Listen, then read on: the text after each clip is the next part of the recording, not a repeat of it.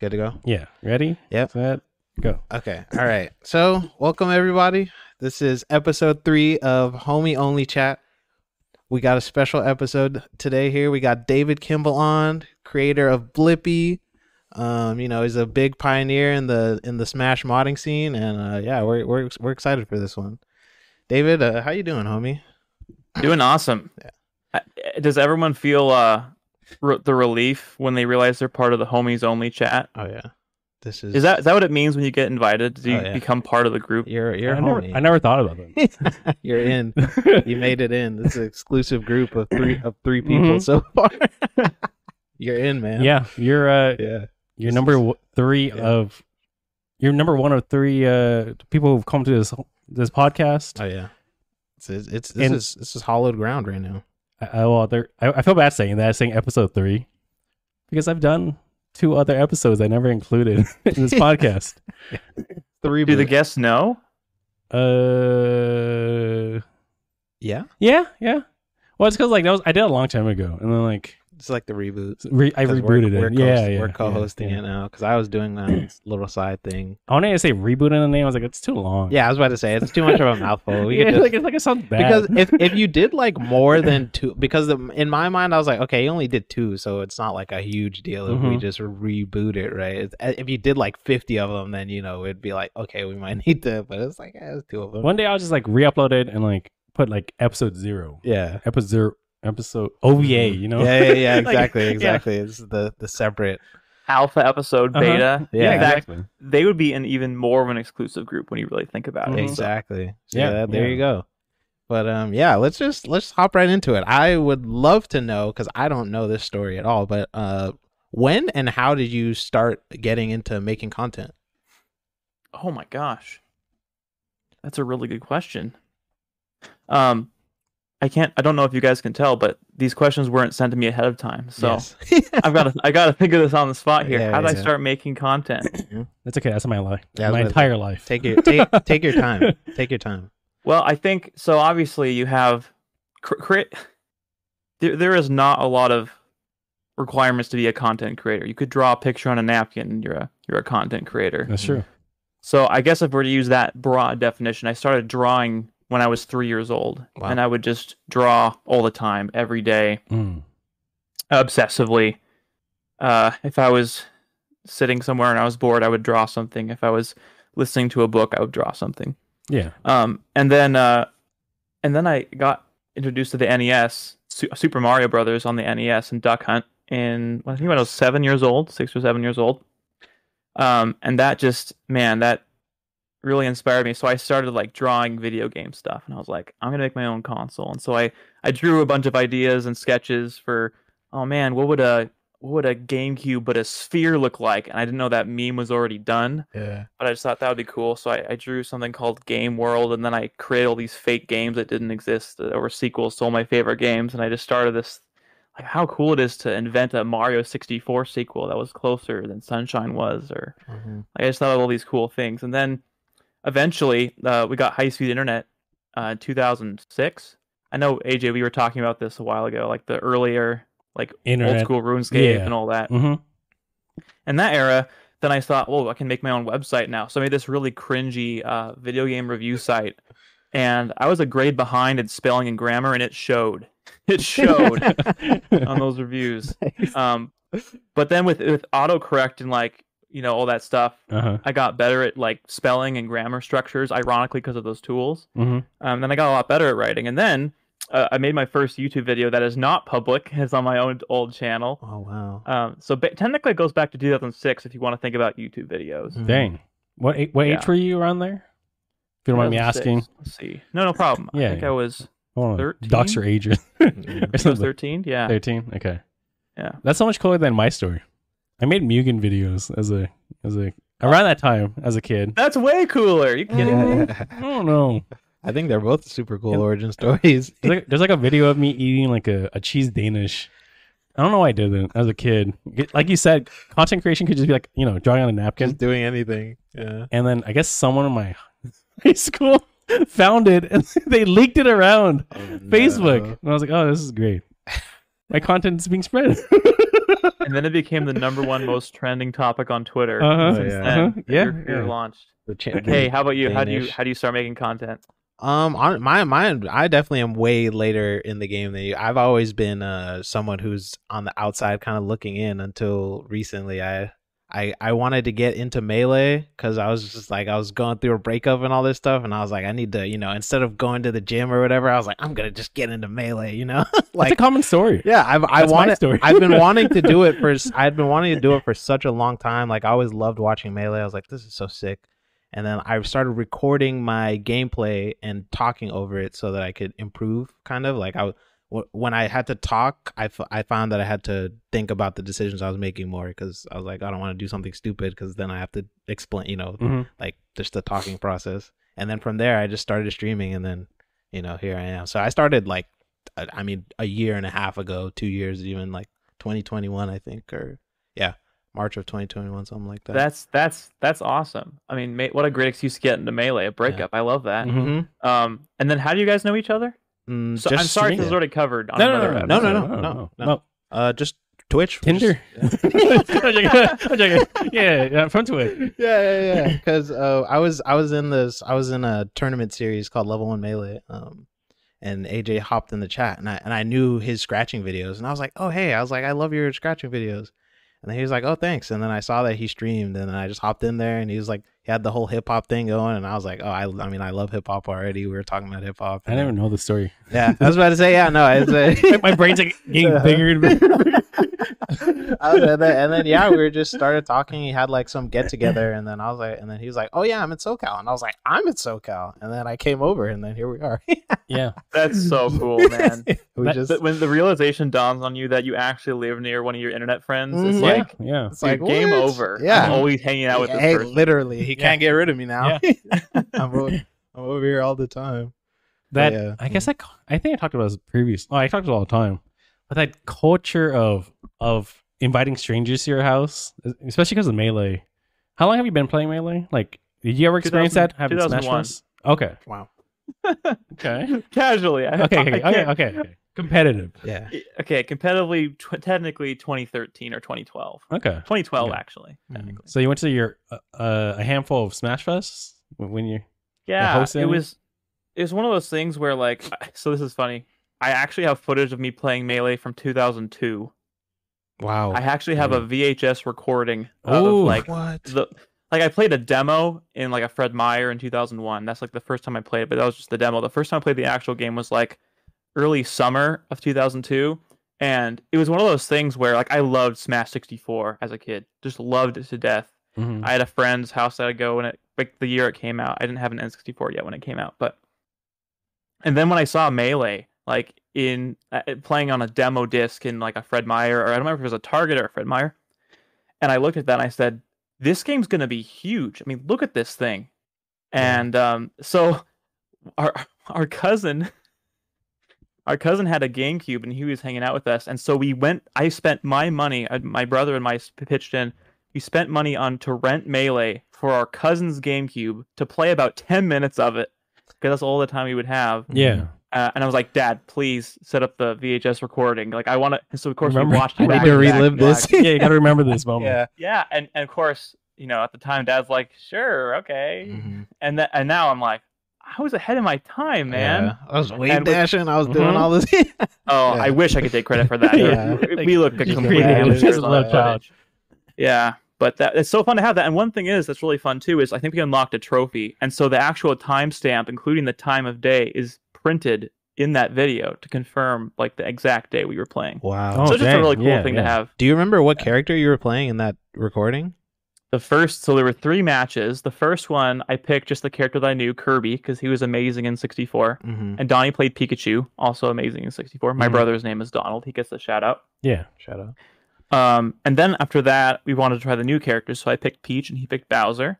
And then for the last one, I picked Mario and Yoshi, and then the tape ran out and we had to stop playing. Oh, yeah. So it was very short. We played 7 stock matches for God knows why. But yeah, that's my earliest stuff. And I got kind of involved in the local scene a little bit later. So, do you still have that tape? Because I know, you're talking about your drawings you made as a kid, like your games you wanted to develop. You posted those recently. I remember that. I did. Yeah. So I feel like you have your haven't old seen memories and stuff. Like, Yeah. I need to I look have. at that. I think got converted to DVD. But I have it on YouTube actually on my YouTube channel. Oh, I have shit. the full original clip of the 2002 play, and it's so fun to have. And I love that. very few videos exist of gameplay footage in general from that time. yeah, so. yeah. Absolutely. That's awesome. Yeah. So I kind of want to stay on the content train a little bit because, and a little bit more focused on the YouTube side of things. I kind of want to know what were some of your biggest inspirations as far as making content, like the people you're watching who kind of influenced you. Mm-hmm. So there were different stages in my life. I think like 2010 to like 2016, I was very Microsoft focused, and I liked Microsoft content a lot. I've seen it. Mhm. I saw Yeah, your I'm guide. sure you've seen it. I've seen your guide has like 3 million. It's got really? freaking. If so anyone's many. listening, Yeah. I mean, for the people who are listening, I was doing research on David. I know a lot. I know some stuff like because I've known you for a while. But I just randomly saw you have like a YouTube video on how to install Windows or something. I forgot what it was, and it has like 3 million views. I was like, "What is this?" Yeah. Crazy. Yeah. Okay, a fellow ADHD person would understand. You kind of get these obsessions. You get these. I mean, look, okay, you're into Melee. You're a Melee head. You probably understand this too. Yeah. You have these little seasons of pure obsessions where you just kind of dive into something, and I just, man, this is gonna sound like I'm trying to figure out how to really describe this because I was gonna say, oh, I was such a nerd, I was such a geek. I'm like, we play Melee. Like, Yeah. there's an We're all- element of yeah. geek and Yeah. nerd. Mhm. Yeah. We're in all this like that room. at some point. So when I was looking up MP3 players back in like 2006, and I found out about Microsoft Zune, and I thought it was the coolest thing ever made. I was like, dude, the design is so cool. Of course, it had native dark mode. It had this sans serif typography, this music subscription service. I'm like, dude, this is the future. This is amazing. Yeah. And of course, the Zune was a flop and a Yeah, I complete know. failure. Sad. Yeah. So sad. Uh-huh. But I loved it. And then, of course, that became Windows Phone. And Windows Phone was just like the coolest thing ever. So I remember getting it and kind of like really getting into it. And I saw like Windows Central was emerging. They were Windows Phone Central at the time. They were like a huge Microsoft coverage. So they were some of my earliest inspirations for content. To kind of go back to your question, Kay, I know we can go on rabbit trail sometimes. Yeah. I Go love for it, that. though. So Go for it. Windows Central, shout out to those guys. Daniel Rubino was a big inspiration to me. I got to meet him in person. He's the editor-in-chief at Windows Central now. Wow. He was visiting Bellevue one time, and I felt bold, so I tweeted him, and he said, sure. I was like, all right, cool. Oh, cool. That's amazing. And so I think Windows Phone fans were kind of my first online group where like we do tech meetups and we meet in person or whatever. Wow. Well, it's like Melee, but Mhm. in the Windows, With in the Windows world. yeah. And yeah, it's weird to think about it now because I'm so part of the Melee scene, but I was like a Microsofty, like Mhm. 100% I back love that. then. Yeah, and then Windows Phone, and I was one of the few people that loved Windows 8. Everyone hated Windows 8, but I Yeah, I loved like it it. because the Metro stuff, dude, it was so good on phones. It just didn't translate very well to desktops, and Yeah, people didn't yeah. really get it because Mhm. Microsoft didn't really break it in properly, in my opinion. But I mean, anyway, that's not what this podcast is no, about. feel free, Um, because I'm an IT, so Mhm. Okay, Windows enough. 8 is essentially just a beta for Windows 10. Like Windows 10 in is, some ways. yeah, I like Windows 10 a lot. I don't want to talk the about thing- Windows. But Got the Microsoft head. I know. The thing about Windows 8 though was it had lower system requirements than 7. It was like way faster, Oh, way more really? secure, and it was way better than 7. The only thing that people didn't like was when you hit the Windows key and something came up they didn't expect. Yeah, Mhm. yeah. That was the one thing that was wrong Mhm. with it, and everyone lost their minds. They brought that back in Um, 8.1, right? Yeah, in Windows 8.1, Yeah. anyway, and then with Windows 10, it seems okay. It seemed like a good upgrade overall, but there's so much bloat in it now, and that's same Yeah. for Windows 11. There's so much crap Mhm. in the OS. It's so Mhm. bloaty and bad. And Windows Yeah. 8 was the last one that didn't have that like freemium model feel like That's the true, modern that's Windows true. do. I'm so used to just adding like third-party tools that just recreate it for you. You know, brings back the start menu and brings back everything. Facts. But That's how you I know an know OS that is stuff, broken when you have to do you're that. like, here's my list of third-party things to make it functional. yeah, that's true. you That's know? true. That's true.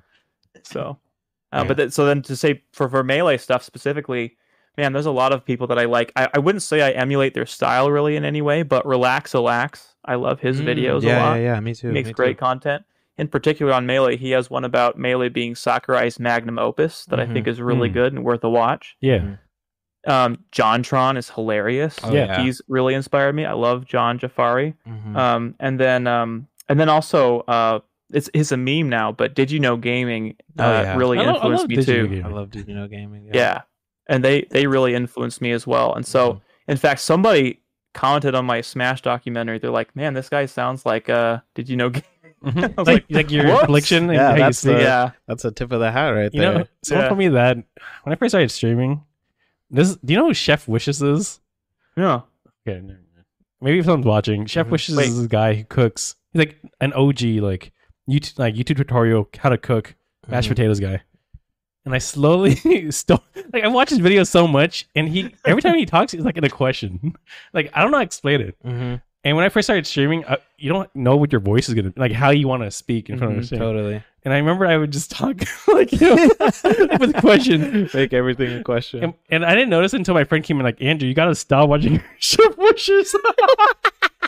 Alright, shout out to Chef John. Yeah. That's That is freaking so hilarious. funny. Do you notice that now? Either you or Kate, do you guys notice who you're around? You start picking up their like quirks and their speaking mannerisms and things. Oh, 100%. Yeah. 100%. Oh my goodness. Yeah. I definitely think as far as content wise, like just the streamers that you hang out with, even I adopt so much lingo that I'm like, I never used to say this.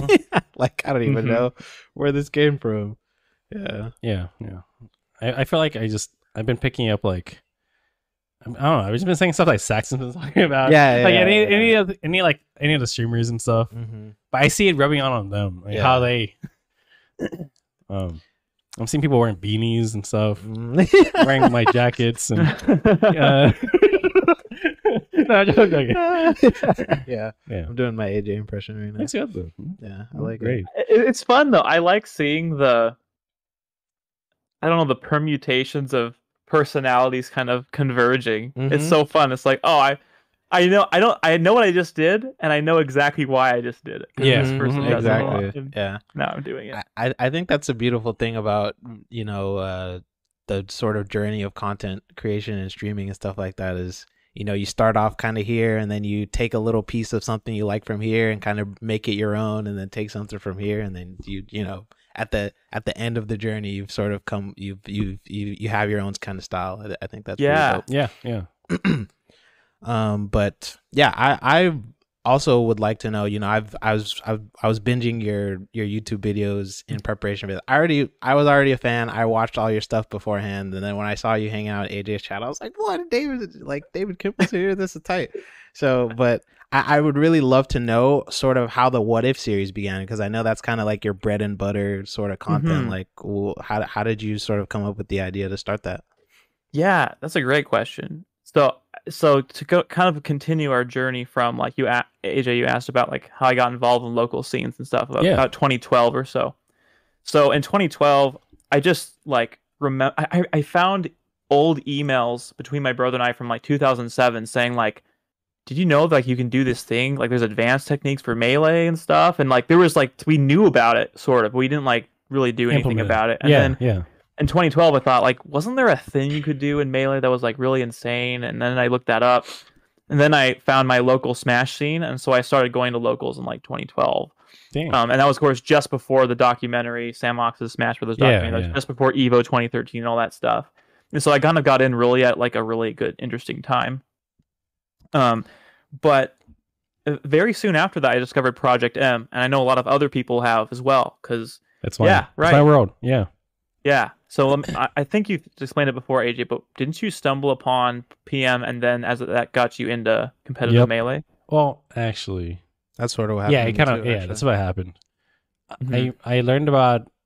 Well, it's like I was having a party and people told me like, "Oh, we should get Smash," because it's like a perfect party game, like Totally. But I couldn't figure out how to get Melee. Because that's the one I grew up with and I was really familiar with.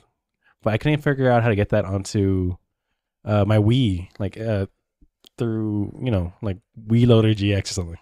Right. But I was like, I'll look it up, and then I was like, how to put Melee on Wii, and the 3.02 trailer came up on YouTube, And I was like, what is this? You're like zooming and stuff. Yeah. I was like, oh, dude. And there's like a crazy like EDM song that plays. I remember it. I remember the color purple for some reason. I just. I'm like, Oh, those are the Project M colors. Oh yeah, it is. It is. Yeah, Yeah, it's purple. If I close my eyes, I hear the music and I see big purple. And then I was like, all right, let's get this. And I brought it to the party and we all played it. And I was like, hey, this feels good. And then the documentary came. And yeah, perfect timing. Yeah. Props to the PMDT from a marketing standpoint. That's you remember their brand colors, you remember the experience of you searching and finding it. Like that's a stellar experience from a marketing standpoint. Yeah. But so anyway, kind of circle back to your question about the what if videos. So obviously I was kind of a tinkerer, and then of course they hid something on the SD card. Like I was curious where the music files were. So there's a text file in there that says like list of music. Oh, okay. And I opened it and it said, if you stumbled upon this, you must be the curious sort. Oh, and I was like, that, and like, it's like if you go to Project M, I think from 2.6, maybe 2.5 forward, that little text document's going to be in there. No, dang. And it was probably just someone like throwing it in as like a little joke, but that had a huge impact on me. And I was like, I'm sure, dude, what can I do with this thing? What can I? So I started replacing music with like my own crazy symphonic metal songs that I like. Yeah. And that was just the novelty of putting something on a SD card and then just putting it in your video game console and seeing it in the game. It's like that was insane. So I kept like going down that rabbit trail, and I was later in my senior in college at this time. I was 2014. And so I figured out Project M, the whole thing. I think 3.0 had just come out, like you were saying, AJ, and that was such a hype moment for our dorm mates and me. And so we played a lot of that. But then, so then I had this period where I was just messing with stuff, and then I got involved in the Smash Bros. Legacy stuff. Some of you may know about that from like the Project M mods we made, Legacy T and Legacy XP. Yeah. That's a whole other discussion that I won't bog us down with. But very quickly I discovered, man, there's so much potential in this modding stuff, whether it comes to creative expression, communities, and then just making content. Like there were some YouTubers covering it. Some people that come to mind are like Link, like Aaron Itmar, Sherwood, Nintendo. Creators like that were showcasing mods, but I thought this is so underutilized. There's so much crazy stuff that no one is like showcasing. And so then very quickly I thought like, well, like I like Melee way more than Brawl, certainly, and actually more than Project M. So I thought like, is there a way to like create what if scenarios? Because everyone made their like dream roster. It's like, what if you could make that more real? Like everyone has like, oh, I love Melee, but it doesn't have so and so, or it doesn't have this character. And I've been a huge casual Melee fan way before I was a competitive fan. So I thought, what if I just made like a bunch of casual content for Melee? Because there's plenty of competitive stuff, really. Here's how the last tournament went, here's this combo, here's how to get better. And I'm like, that's been... I actually tried a few videos like that. I have a memed video to death called How to Wave Dash the Easy Way. And when was that? I might have watched it when I was learning. 2015. It's like one of my very first instructional like tutorial videos. It was probably made like months before my Windows 10 video that blew up. Nice. You're like choosing which path to go. That Yu-Gi-Oh card. Exactly. Call me an idiot. I made like several grand off of this Windows 10 video. I made almost literally nothing on the How to Wave Dash video, and I chose the Melee scene. Call me an idiot, I guess. The passion talking. I'm learning right now. But yeah, I want to get into Windows content. I know. Like I was on a Microsoft podcast too and everything. And one day I was like, I don't like what Microsoft's doing anymore. I don't care. The spark's gone. I'm into Melee now. And so I started doing that. And so that's kind of what inspired it. It was just how cool the mods are, how no one was covering them. And I thought, dude, this is fertile ground for some pretty fun content that would appeal to casuals. Wow. Dang. Yeah. That's awesome. I think that's really interesting actually. Okay, so this next question is kind of AJ inspired because I kind of want to know like this question is kind of like for both of you. I think it's pretty cool, but like how do you sort of manage the larger scale projects considering the fact that you have ADHD and stuff like how do what is that? Yeah, because he was telling me. I was bringing it up. I was like cleaning it. I was like, oh, can we bring this up? Yeah. And I think it's actually a very fantastic question because you've obviously worked on some larger scale, and we'll definitely get to that stuff later on. But You know, like, what do you feel like sort of the experience has been, you know, balancing the ADHD with like working on content, like staying, because with content you obviously have to be pretty consistent with the work schedule. So like, what's your experience with that? Well, I too am super interested in what AJ says about this, because I think everyone will, I mean, whether or not you have some kind of attention deficit restriction, I think you all have your different methods and your different techniques and tactics on how you crank out content for free, basically. But I think for me, the thing that I start with is I envision a future where the thing that I want to make exists. Okay. Right? Like maybe one day you're sitting there and you're like for example with the Sonic video, I was like, dude, what if there's like a version of the Sonic Brawl reveal, but it's like it was like Melee's version of it. Yeah. And I was like, that would be so cool. And then, you know, I would just keep thinking about it like, well, if it was made today, I could share it. Yeah. But it's not made today. I need to work on it or else it's not going to be made. And then you kind of psych yourself into making it. And then, at least speaking for myself, then you kind of go into like hyperfixation mode.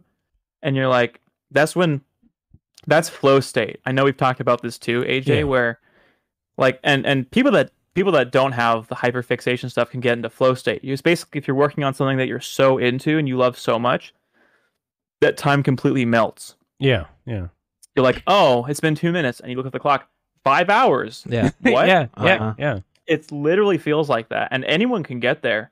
And I think one way to do that is like envision a future where it exists. And I know for some people too, they're motivated by creating things for other people.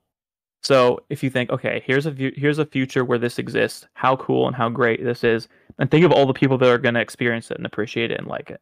I love this. Yeah. I love hearing. So that's what really motivates me. Okay.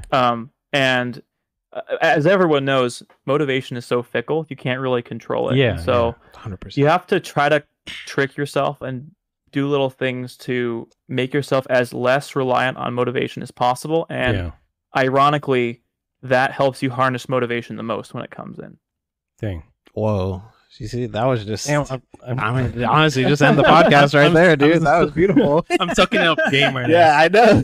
Like, I'm like, oh, okay. I don't have ADHD, and I'm like, yeah, he's spitting right now. As he's talking about it, I'm like envisioning, like I'm seeing the sky. And right? I know. I'm like, oh, flying in the air. Like, I can do anything. You just see me floating in the background. I can do anything. Well, no, it's working, man. I love AJ's that. gonna have like 27 scratch tracks in next week. Yeah, I'm the opposite. It's like, I don't know.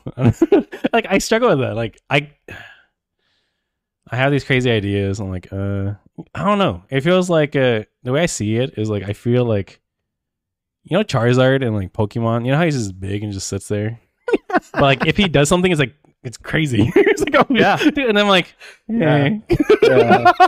You know, you got to muster all your energy for that one big push. I need to learn. I need to take your note on it. That's I like the way you're thinking. Yeah, I think that's very applicable too, as well, to people. Not just everyone, not just people who have ADHD. You know what I mean? Because obviously, like, I'm trying to get more consistent with the content stuff as well. Like, I'm super into Fire Emblem and stuff like that, and I've been sort of making little videos here and there about that kind of thing. And I think, it gets into, like, it's interesting what you said too about envisioning a future where it's made, and then you say, like, some people sort of make content for other people. I think it brings an interesting sort of topic of like the purpose of content creator, like what are you doing it for, kind of thing. And I think when you can zone in on that, I think you definitely got something. Because like for me, it's like I just want to make this cool thing, and like if people come, cool. If not, like, hey, I made this thing that I'm proud of, and like I'm happy, and like that's okay. Yeah. So definitely, I think knowing what your goals are can definitely sort of help you with that, like keep you centered on that. Yeah, whatever motivates you. Yeah. I like, some people will say like, absolutely no one could get benefit out of this, but at the end of the day, I can put this on my resume. I can stack this up in my portfolio and look back on this and say, like with my What If series, they're super short videos, but I can always watch and be like, I like this. Yeah, I got entertainment out of this, right? And so that can be your motivation too. Yeah. And same, by the way, your What If videos are super dope. I just watched the Sonic one yesterday. Actually, It's crazy when you started talking about that. I was like, oh, I just watched that one. Thanks. But yeah, so now kind of want to get into Elevated a little bit. Obviously, super high end project that you did. Very amazing work. You know, They popped off too. Positive reviews across the board. Every comment. Just I remember seeing Ludwig's subathon. He's like watching it in the car, like showing this.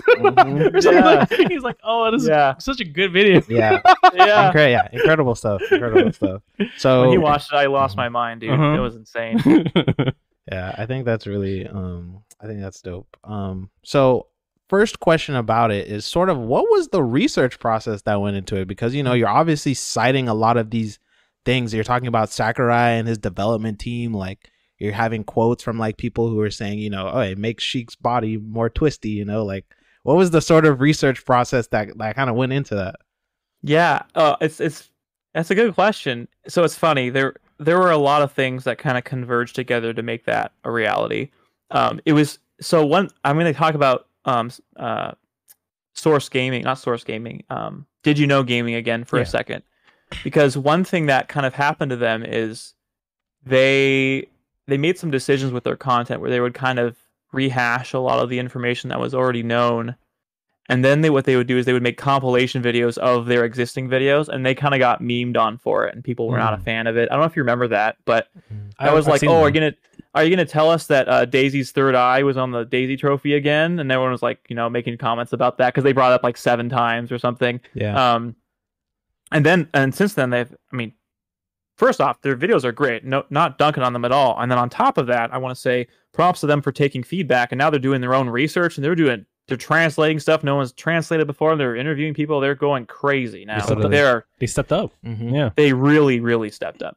But obviously, if they weren't around in the early days, I wouldn't have made my stuff. So anyway, so it dawned on me that people would make these videos like with really surface level information that everyone knows, and they would just repackage it in their own way, which is fine. They can do that.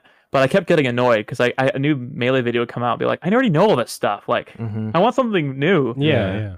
So that drove me to be like, huh. And then there's a creator that I know, Beta64. He really inspired me a lot as well, actually. That channel is cool. I've seen like Banjo-Kazooie stuff. Yeah. Dude, cool. His Conker's Bad Fur Day stuff, his Luigi's Mansion video, really good. Yeah. So anyway, and that inspired me too, because like, man, early content is so interesting. So initially I reached out to him and I said, hey, would you like make a Melee video? I have all this research that I've done. And he kind of was like, had his own things going on. So I thought like, why don't I just do it? Like, there's nothing stopping me from doing it myself. Yeah. So what I started doing was I started binging every single Melee related video on YouTube that I could. I took notes on each of the things that they said. And not only did I find errors and inaccuracies in those videos. Oh, wow. But I found things that each video brought to the table that the other videos didn't have. And then I went to the Cutting Room Floor. The Cutting Room Floor is an amazing wiki if you have not heard of it. Never heard of it. It basically documents all the cut content in video games that's known. Wow. Dang. And the majority of that is from like leftover assets or files within the game's data. Like you always hear about that. Like so-and-so was going to be a sound effect that played, and we know that because it's in the game's data. Well, the Cutting Room Floor is a literal export of that information and kind of all written about. Yeah. So check out that website. That's another reason I want to do this. Is very underutilized, very little known website, the Cutting Room Floor. So check that out. Still and active then on top of that, till this day. Oh yeah, super up to date, and it's getting edits, and it's very comprehensive for that stuff.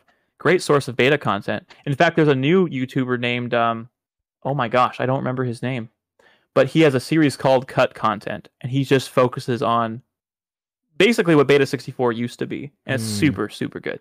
So I found that source, and then also I realized, like, you guys remember the Smash Dojo website for Brawl? Yeah. Yep. I'm so excited. Every time there's a new addition.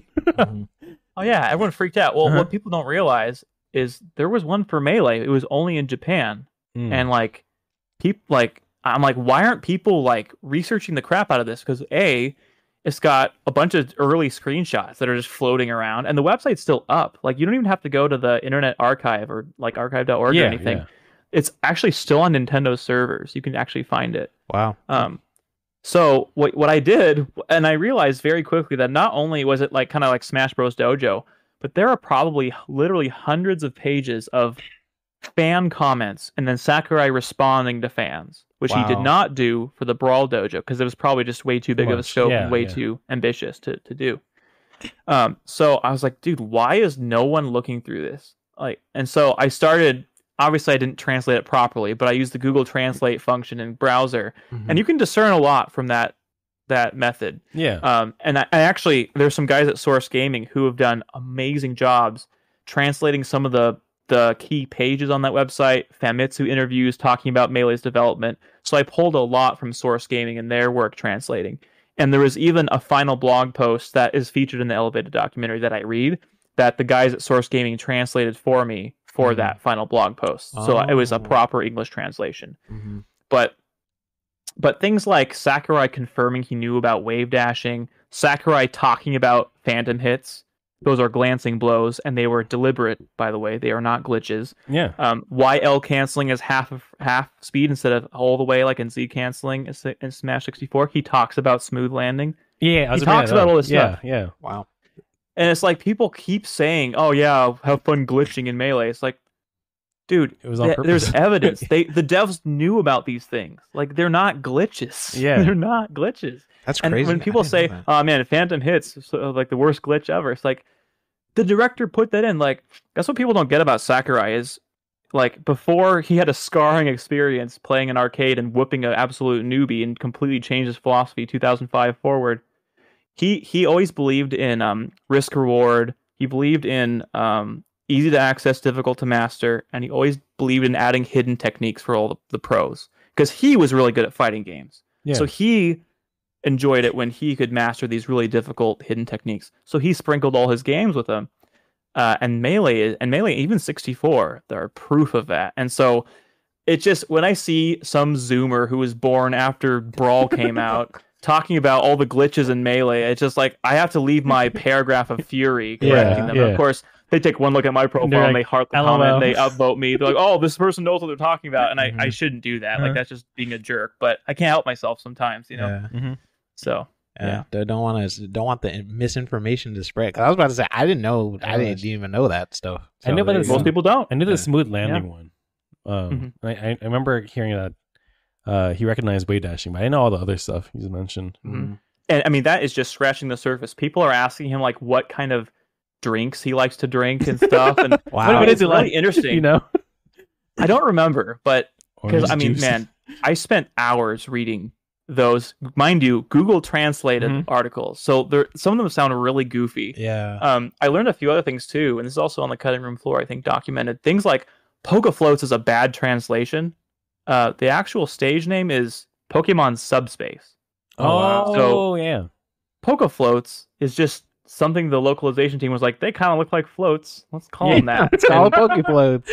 They never were. That is so funny. And like Rainbow Cruise doesn't make any sense either because the stage in Mario 64 is called Rainbow Ride, right? So that stage is supposed to be called Rainbow Ride. But they did a literal translation in Japanese to call it Rainbow Cruise. And like there's so many little things like that where it's hilarious. There's like misspellings, there's wrong information, and Did You Know Gaming covers some of those things in their defense, but there's some more obscure things that are kind of fun to know, and you only get that from the website. It's still up. I kind of just want to peruse it and just see that sounds fun. The funny question that he answered. You know, it's like an AMA just for Sakurai. You know, read that. And if you can't get enough of it, there's also a Smash 64 version of the website as well, where he also answers like probably the same. I remember you questions. mentioning that one in the doc. Yeah, I heard about that one. So like that's where smooth landing is brought up, right? Yep, that's where the smooth landing is actually documented, and then he only references it in the Q&A section of the Melee website. That's crazy. Wow.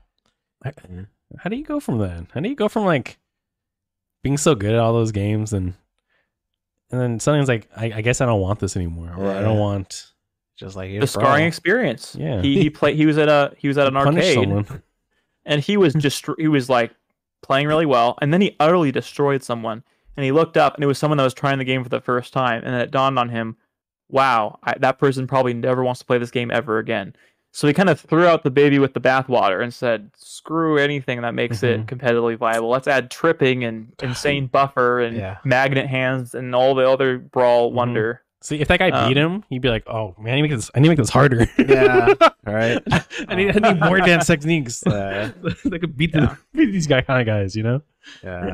Dang. I didn't know that. That's a pretty interesting story too, because I remember you talking about the risk reward portion of it in the doc as well, and I was like, yeah, this is beautiful. Like, this is peak fighting game design right here. Like, this is Absolutely the third strikes of the world and all that. Like, this is what I want. This is what I want my fighting games to be. Yep. Isn't it so crazy? There's so much to love about this game. Yeah. Like, you could love like the back end of everything like that, the history, like the lore you're talking about. Community. And that's not what I'm talking about, the community and the players and the styles of play. Yeah, it's definitely one of the just greatest games of all time. Like, it's just a freaking masterpiece. Like any way you slice it. Yeah, any way you slice it, really. But I want to ask a question. And I'm pretty sure you wrote it better than me because I'm looking at the notes. But you wrote a tweet recently, and this kind of goes, "Oh, I love this game, but why do you think this game isn't doing as well as it should be?" Why isn't it growing? Why isn't the scene growing? Isn't it growing? Yeah. Yeah. I was surprised, by the way, at responses. Yeah. I actually didn't see too many of them, so I looked at some. Yeah. Okay.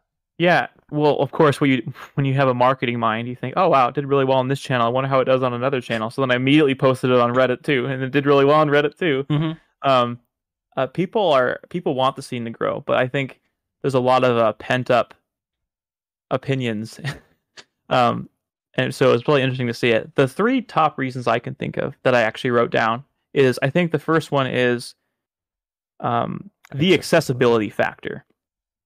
So one thing I'm going to relate this to marketing again, but one thing you have to think about when you're trying to market to someone is, what's the user experience like? Because you want that friction to be almost nothing.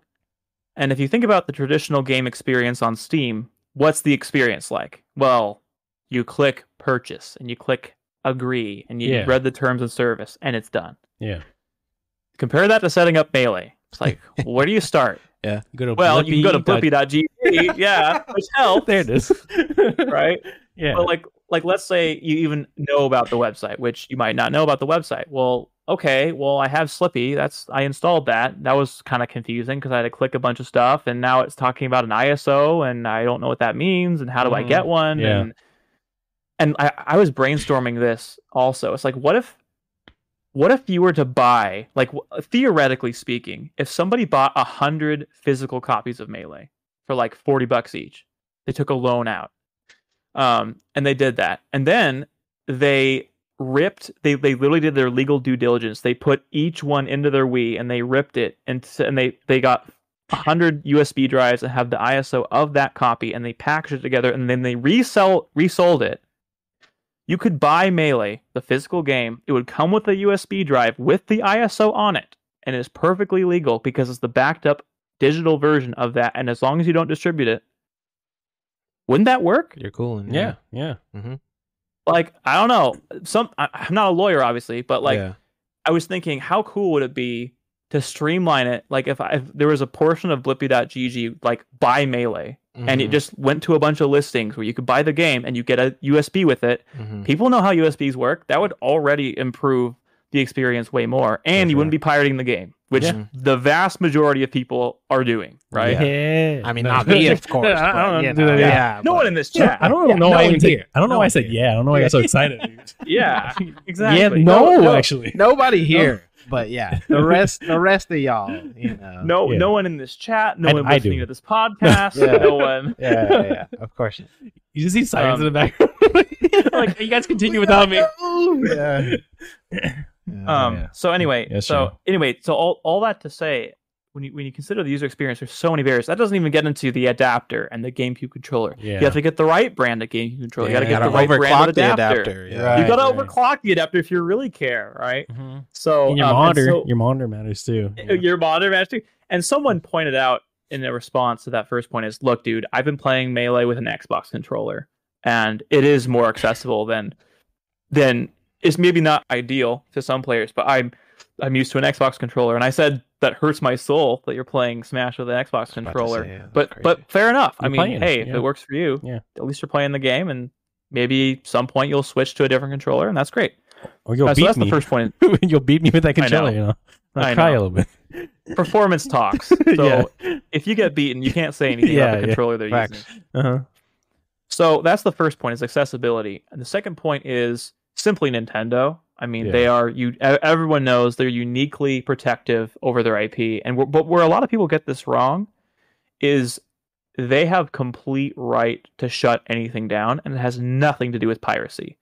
So what's interesting is for Big House 5, they cited pirated copies of Melee as the reason, which, by the way, is ridiculous because they can't prove that. And B, if people are at a physical tournament, who's buying a copy of Melee if they go to a tournament?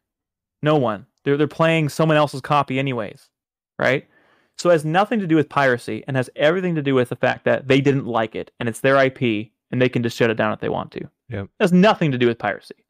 And that's where people kind of get confused, where they try to like talk about the semantics about the legal side of it. It's like, no, it's their IP, they can shut it down. In fact, there's no clause in the end user license agreement of you can stream the game, you can play the game and record video footage of it.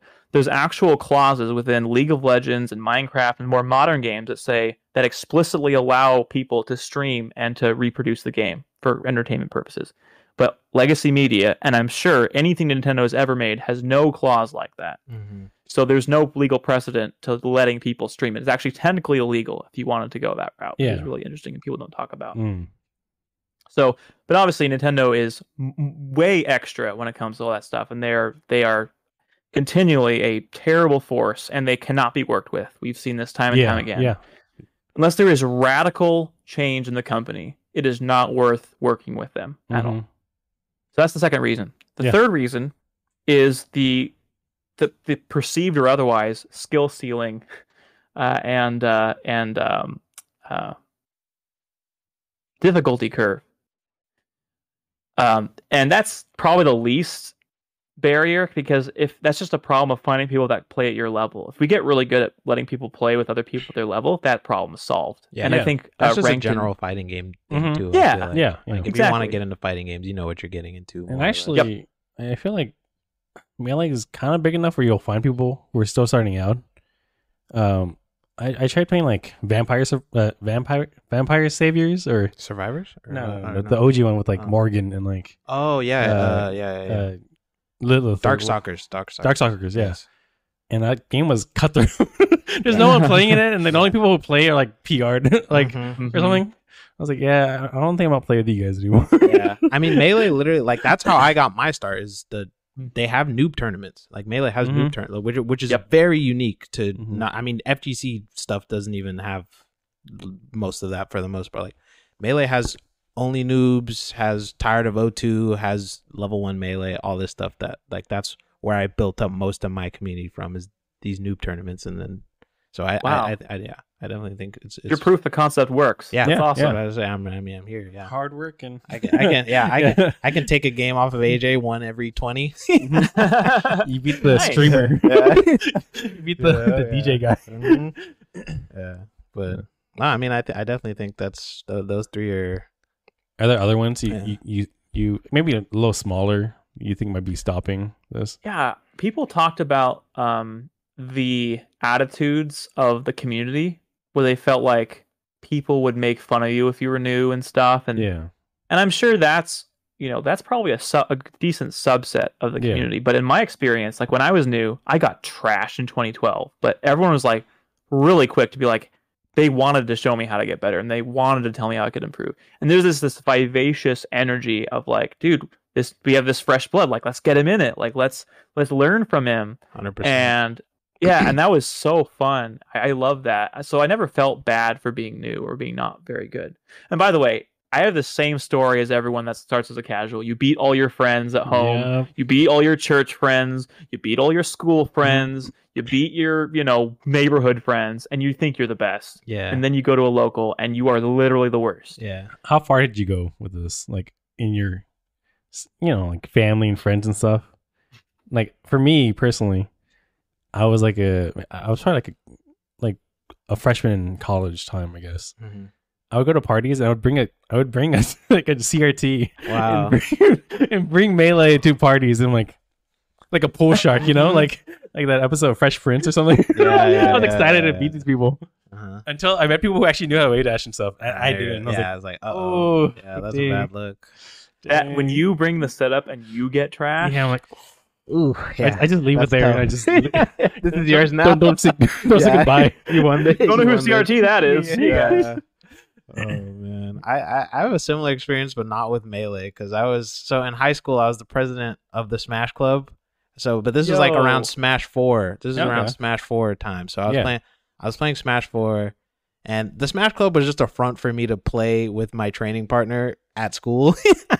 we could play for people. I had so many people. There was like 30 people in that club. None of them ever played. It's just like they're just watching me and my training partner. But it ended up being hype because people were like cheering us on. And like, oh, that's awesome. Yeah, it was cool. But I definitely think that I definitely was there too. Before I went to my first tournament of any sort, I was always the best, like, beating up on everybody, but not in Melee. So it's a little different, but I found my way back eventually. Nice. I came back. You're back in. Mm-hmm. Yeah. Yeah. Dude, it's funny how you like worded that just then. It's this, how do we navigate around this weird one unit thing we're supposed to respect? Like, we're supposed to pretend that like Ultimate players are the same people as Melee players, and we're all together when we're so not. The cultures are so different. Very different culture. Different. I don't know, man. Yeah. I'm not. It just feels like, because you try explaining Ultimate or Smash 4 and Ultimate or Brawl to Melee. I the way I compare it to like a family member when they ask me, or coworker, I'm like, you ever play like Valorant? I'm like, yeah. You ever play Overwatch? Yeah. I was like, they're kind of similar, Yeah. It's but they're one very is different. Very, in reality, it's really different, even though there are abilities and you're shooting, and both have their ups and downs, like both definitely have positive. Because I love Ultimate casually. I couldn't play competitively, but casually, and I think if I wanted to get into it competitively, like it wouldn't, like, obviously, I just think Melee has things that value more, but like I definitely think Ultimate has, that's why I love PM so much, is because it's like the happy middle of you have all these characters and variety, and it moves like, and you have the system mechanics close enough to Melee, right? It's the happiest middle you could ever find, because I always loved having new characters, exploring different play styles, all this kind of stuff, but then the system mechanics is like, okay, I'm moving like a snail over here. It made me so sad. Like when I reflect on PM, I feel like it didn't have a natural. Oh, okay, it's not dead. It's still thriving, but it had a natural death at a time, or like it was like stunned. The big end. Like, it was like it didn't. All games like I don't know, Nintendo. Nickelodeon All Stars. Like it was popping like crazy. Ups and downs. And then it's like, oh, I'm kind of getting over this. Like I'm not really as interested. You see it fizzle, but that wasn't really happening with PM. PM was like, you would see it. You would be, the numbers would equally be, or even bigger sometimes. It was crazy. I remember those matches because I knew about PM before Melee, and then suddenly it just got ripped. Like, oh wait, where do you watch this? Oh, you got to go to this hitbox.tv. I was like, what? I don't want to go there. Like, what is that? Yeah, exactly. Watch this. Gotta find this obscure YouTube channel, showing the locals. It's like, it's so hard. Yeah. And you talk about accessibility. I mean, that just it's even worse. Yeah. Mm-hmm. Sure. I have a lot of very strong opinions about Project M because I was really, really involved in that scene. And and are you guys? It's okay if you're not. Are you familiar with Legacy TE? I've seen it. Yeah. But so I remember Legacy there was a TE time between. It stopped at 3.6, right? 3.6? Yeah. What you're saying is exactly right. A middle ground. Yes. Yeah. What you're saying is exactly right. So TE was basically the bridge between Project M 3.6 and Project Plus. Yeah. So Project Plus is built on Legacy TE. Yeah. Like it's literally just an extension of that. And so Legacy TE is a project that I founded. And we basically, 20XX TE by Dan Salvato. Yeah. Are you guys familiar with that? What game is that? The Dan makes Doki Literature Club. Yeah, there it is. Whoa. Okay, I know that game. Okay. Yeah, that took so much I did not adjustment. know that. I had no idea. He's Melee. What? Doki, dude. Oh my gosh, Doki, man. Hold that on, game. Kay, hold on, Kay. Hold on. There's a guy that's made a bazillion codes for Melee and for PM, and his tag went by Internet Explorer, and then he changed his tag to his real name, Dan Salvato. Wow. Dan Salvato has been doing Melee stuff for forever. And actually, so Legacy TE's entire existence was directly inspired from 20XX TE, which was basically this memory card that had a modified save data on it that would basically turn Melee into tournament mode. It would unlock all the characters. It would set the right timer by default, the right number of stocks. They weren't going and changing it every time, well before Slippy, right? And so it was really this idea of how can we streamline the experience for tournaments. And I thought, we need this for Project M. So I made it. It was called Legacy TE. Yeah. And that was a whole, again, we could have a whole separate podcast just talking about that experience. But one big thing that I learned is, man, Project M really was a perfect storm of the Wii sold like freaking hotcakes. Yeah. It happened to be one of the easiest platforms to mod and hack of all time. Oh yeah. There were layers and layers of tech and progress that went into making it so accessible. Like, it wouldn't have worked. Like, mods don't work, except Project M worked because it was the most accessible mod there was. All these things kind of converge into this beautiful thing that had, like you were saying, Kay, the elements of Smash Ultimate, like the variety and the flashiness in the characters, with the grounded mechanics of Melee that made it fun. And it was just kind of this perfect product. And then Nintendo came in and just completely demolished it. Crazy. And so we were trying to keep it sustained because we loved it. And I loved making stuff. So we would come together and we made the code menu, all the crazy stuff that's in P+. Like, my team made most of that stuff. Dang. A lot of the stages I made, there's actually an Easter egg. If you there's a Hyrule Castle alt, like, you know, the Hyrule Castle HD stage. So do you know how underneath one of them there's like Tingle's face and he's saying something goofy or something like that? So on one of the alts, one of the devs replaced it with my avatar's face saying, "Hey guys," and that's still in Project Plus. To this nice! day. Oh, I got amazing. Yeah, yeah. So look out for it. I think it's the L or the R alt for Castle Hyrule Castle. I think I love that about like PM in general. Like, if you wanted the brawl battlefield, if you hold R, it turns into the Melee one. Yep. Like, all the stuff like that was really cool. Yeah. Yeah. The thing that sold me on PM the most was like when I found out you could like put your own music and there was like custom music and all this stuff. And I was like, are you kidding me? I was like, I went and found all the Third Strike music I could find. I found all this other. I was like, what? This is crazy. Like, this is so sick. And then Ike was viable because so my first sort of like Melee I was really, really young when I was playing Melee. Like, I was playing Melee with my brothers. I was like, elementary school type. Like, I was really, really young. So that was before my competitive time. I still remember going to a couple of Xanadu's with them and stuff and just like watching. Man, I was going to Xanadu. Yeah, because I'm awesome. originally from the East Coast. Yeah, I lived in Baltimore. That's one of my dreams. Yeah, I have like Wonders of the World. Yeah, like, I wanted to go to Xanadu with the green walls. And I wanted to go to the Foundry. Yeah, go to Evo when when Melee's on the big screens and stuff. Totally. Imagine. That would have been amazing. Those, that would have been so sick. I was about to say, I just went to Evo last year, but that's Melee wasn't there, obviously. So yeah.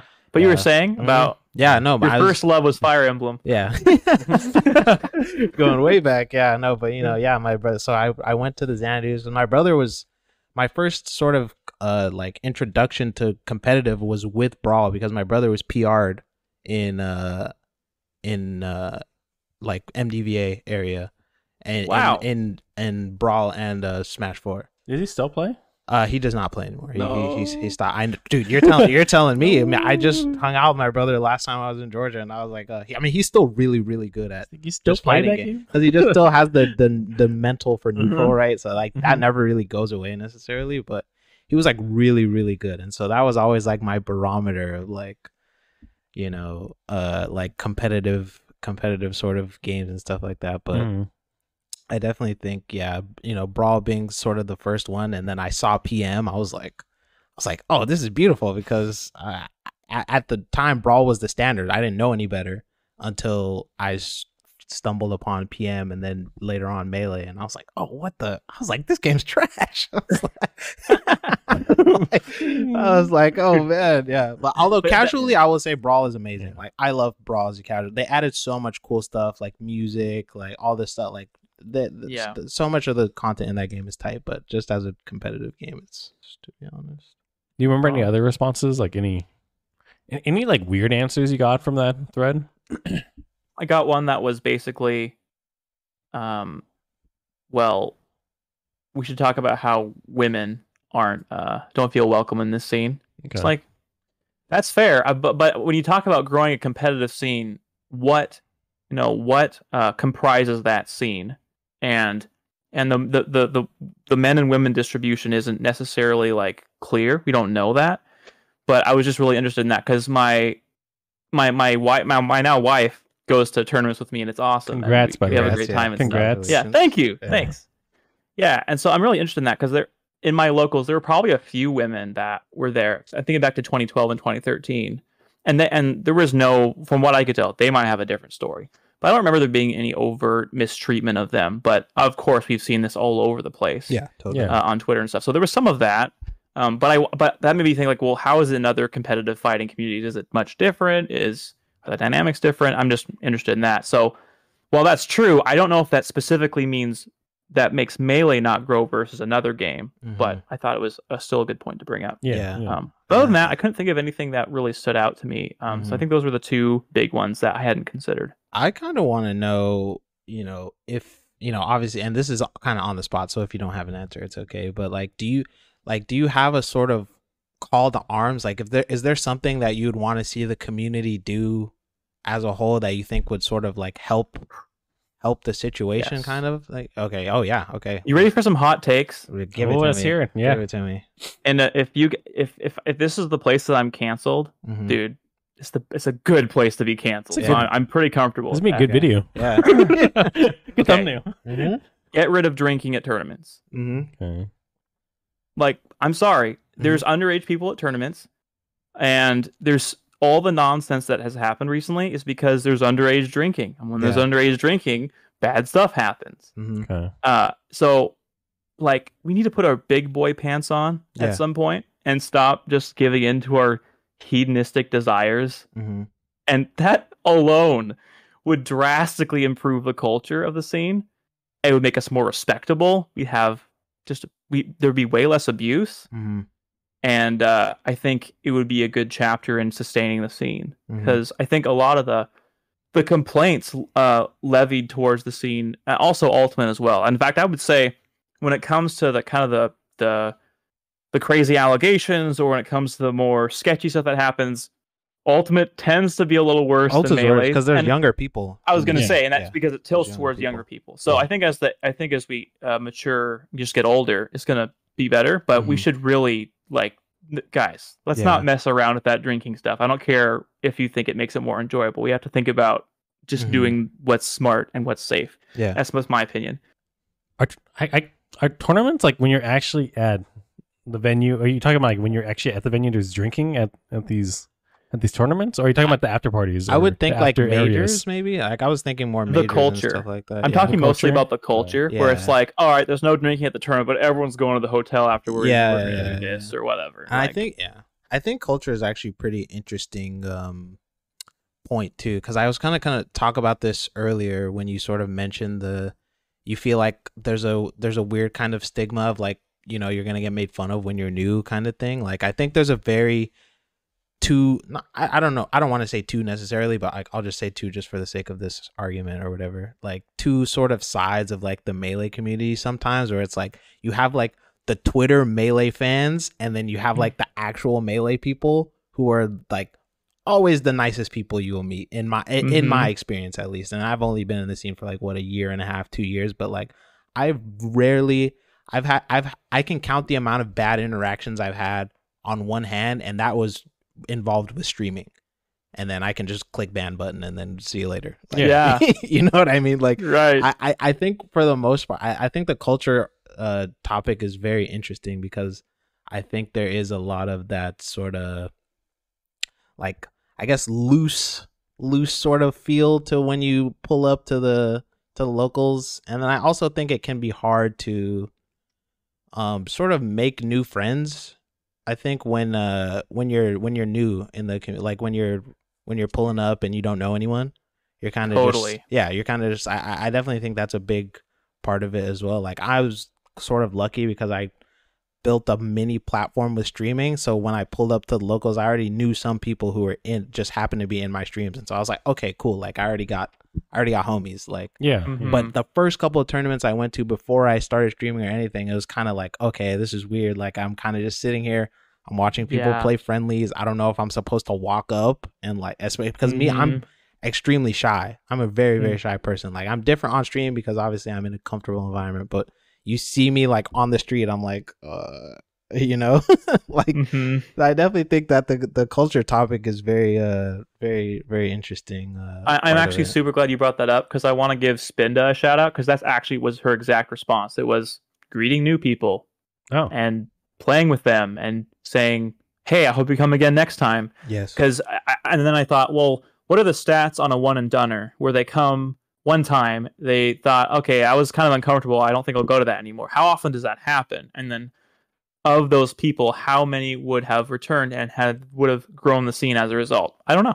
100%. And I can tell you with almost 100% certainty that if not for streaming and building a community around it online, I definitely would not have gone back. Because even nowadays, I don't really go to locals anymore because the people I went with sort of aren't going as much. So like, I'm not even in my local scene as much. And I'm like in one of the biggest scenes in SoCal, right? Like, and I still think it can be kind of hard. Not like, definitely not. I don't think click is like the right word, but it's like, you know, there's people who've been there for a long time and they have like friends and they, you know, and it's like kind of hard to, if you're not extra, because I think the extroverts are very, you know, I get highly rewarded, I guess, or whatever you want to call it. Like, you know, if you're extroverted, like people love that. Like people love when you come talk to them and stuff, but it can be a little harder for the more introverted people, which I'm not, you know, I'm not like casting blame or anything. I'm just saying like that's the reality of the situation, is that it can be kind of tough sometimes. I would say most people that are into Melee, one thing I've observed about the scene, a very high percentage of them have ADHD. Yeah. A very high percentage of them are introverts or yeah, they're introverts. And then a very large percentage of them are generally more shy. And I actually separate shyness and introversion because so too, you can be an outgoing introvert. Extroversion and introversion doesn't have to do with your level of outgoingness. It has specifically to do with where you draw energy. So people get those conflated a lot. So you could be a very outgoing person, but when you're with people, you get drained, right? I feel that way. Yeah. Okay. I had to prep, like, all right, I in stream, I gotta I think we're similar. Wind down a little bit. I had to calculate my energy allocation. I was like, all right, I'm ready. So I'm the freak that gains energy when I'm around people. So I'm very, very extroverted. Yeah. So when I'm by myself, I get really drained. So I need to be around people to get that boost of energy. But I would say a vast majority of Melee fans are introverts. Yeah. Okay. And I think that, I mean, that kind of makes sense too, because Melee sort of feeds into that. I feel like, you know, it feeds into that because you can just sit in a dark room and grind for 3 hours. And it's like you feel kind of productive, you know what I mean? Like I said, like like I mentioned with the breakup stuff, I was like, I completely forgot. Like I'm just trying to learn how to wave dash, and like this is tight. You know, it's like taking so much of my time. I'm like sitting here reflecting. I'm like, how can I myself, you know, be more welcoming? Yeah, I think that's hard too. Yeah, because for me, I think the same exact thoughts that you're thinking right now, but then I'm like, I'm also one of the people who I feel like needs to be welcome. So like, how am I gonna be welcome? How am I gonna be welcoming people? Like I try to do that online, but it's not the same thing. But I think it has its place too. I'm like reflecting, like, this new guy came in and wanted to play. Dude, if you want to use the most, I was like, I should have done that. Maybe just. I was like, dude, you hold back. Is that disrespectful? But I think if you think about like, if you think about the most obvious example in high school, were you ever that kid that sat completely alone during lunch? Fortunately, no. Okay, I was. Okay. So, and I know many people have been. Okay. And all you're thinking about the whole time is like, oh my gosh, what if someone like went out of their way and actually sat with me? That would completely change my day, right? Yeah.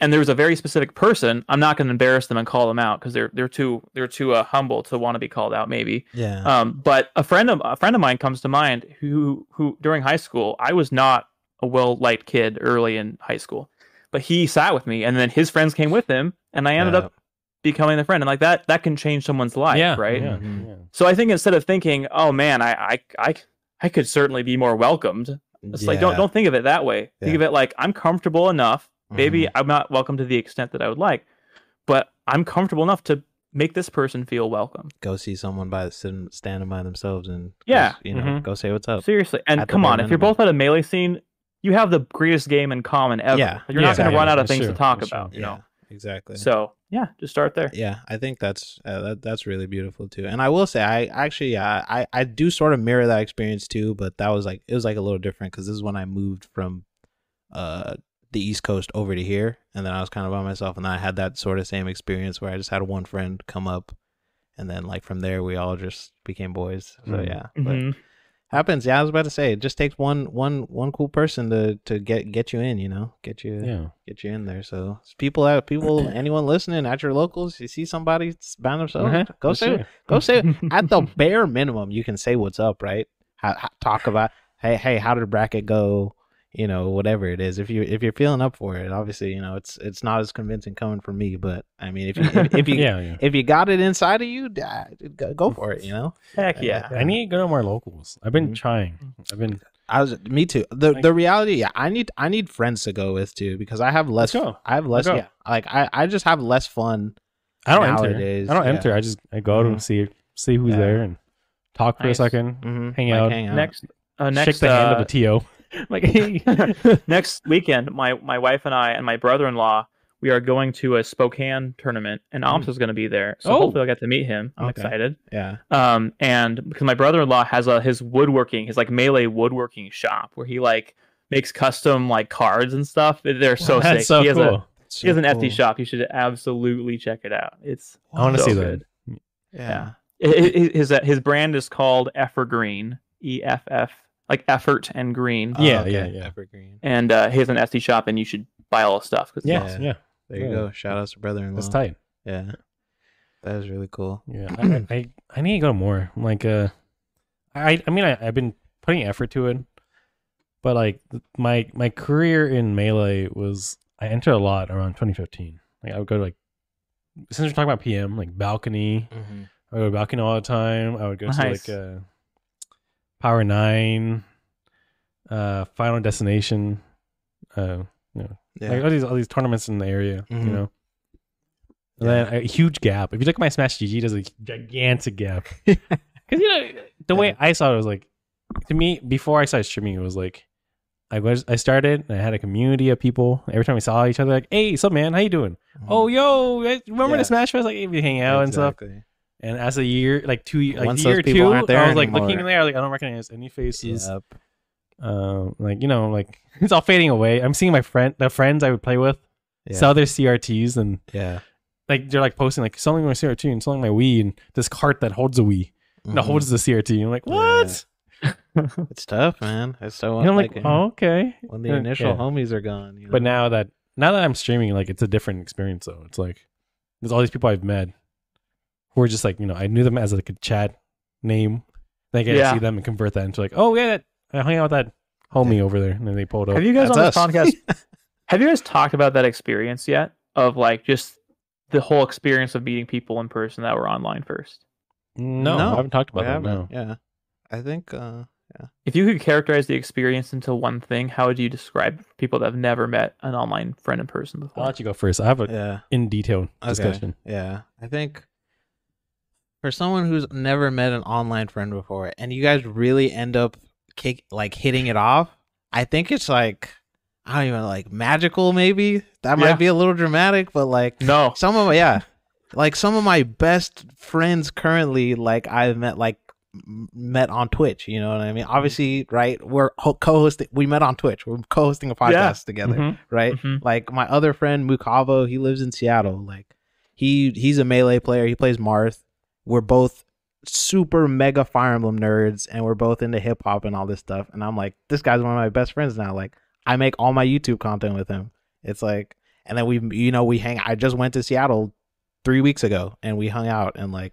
That's where I'm from. Yeah, there you go.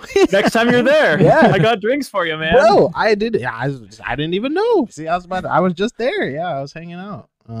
Yeah, and I think it's just magical. Like it's just when you have people, especially for I think gamers around our sort of age bracket. I guess like I think growing up in a school, it can be really, really rare to find people who you have common interests with, especially like people like myself, who is like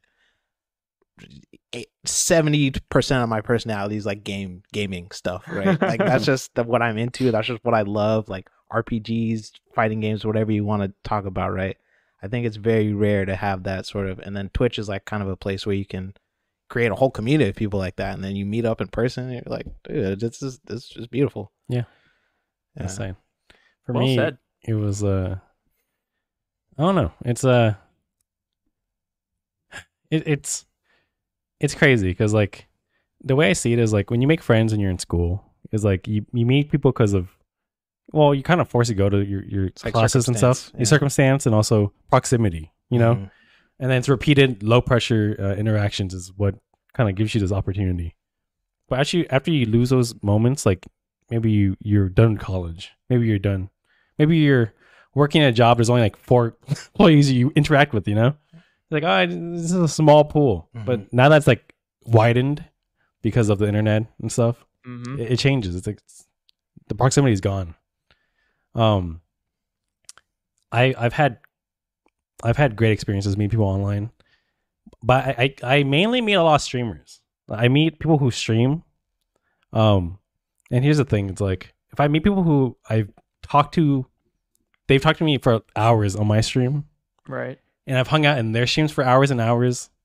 Like I stream for like 8 hours a day. I stream a lot, you know. Stream so much, like, and then when I hang out in their streams, like for like a year, months, whatever, how long it is, I feel like it's hard unless you're like, I don't know, like you're really talented.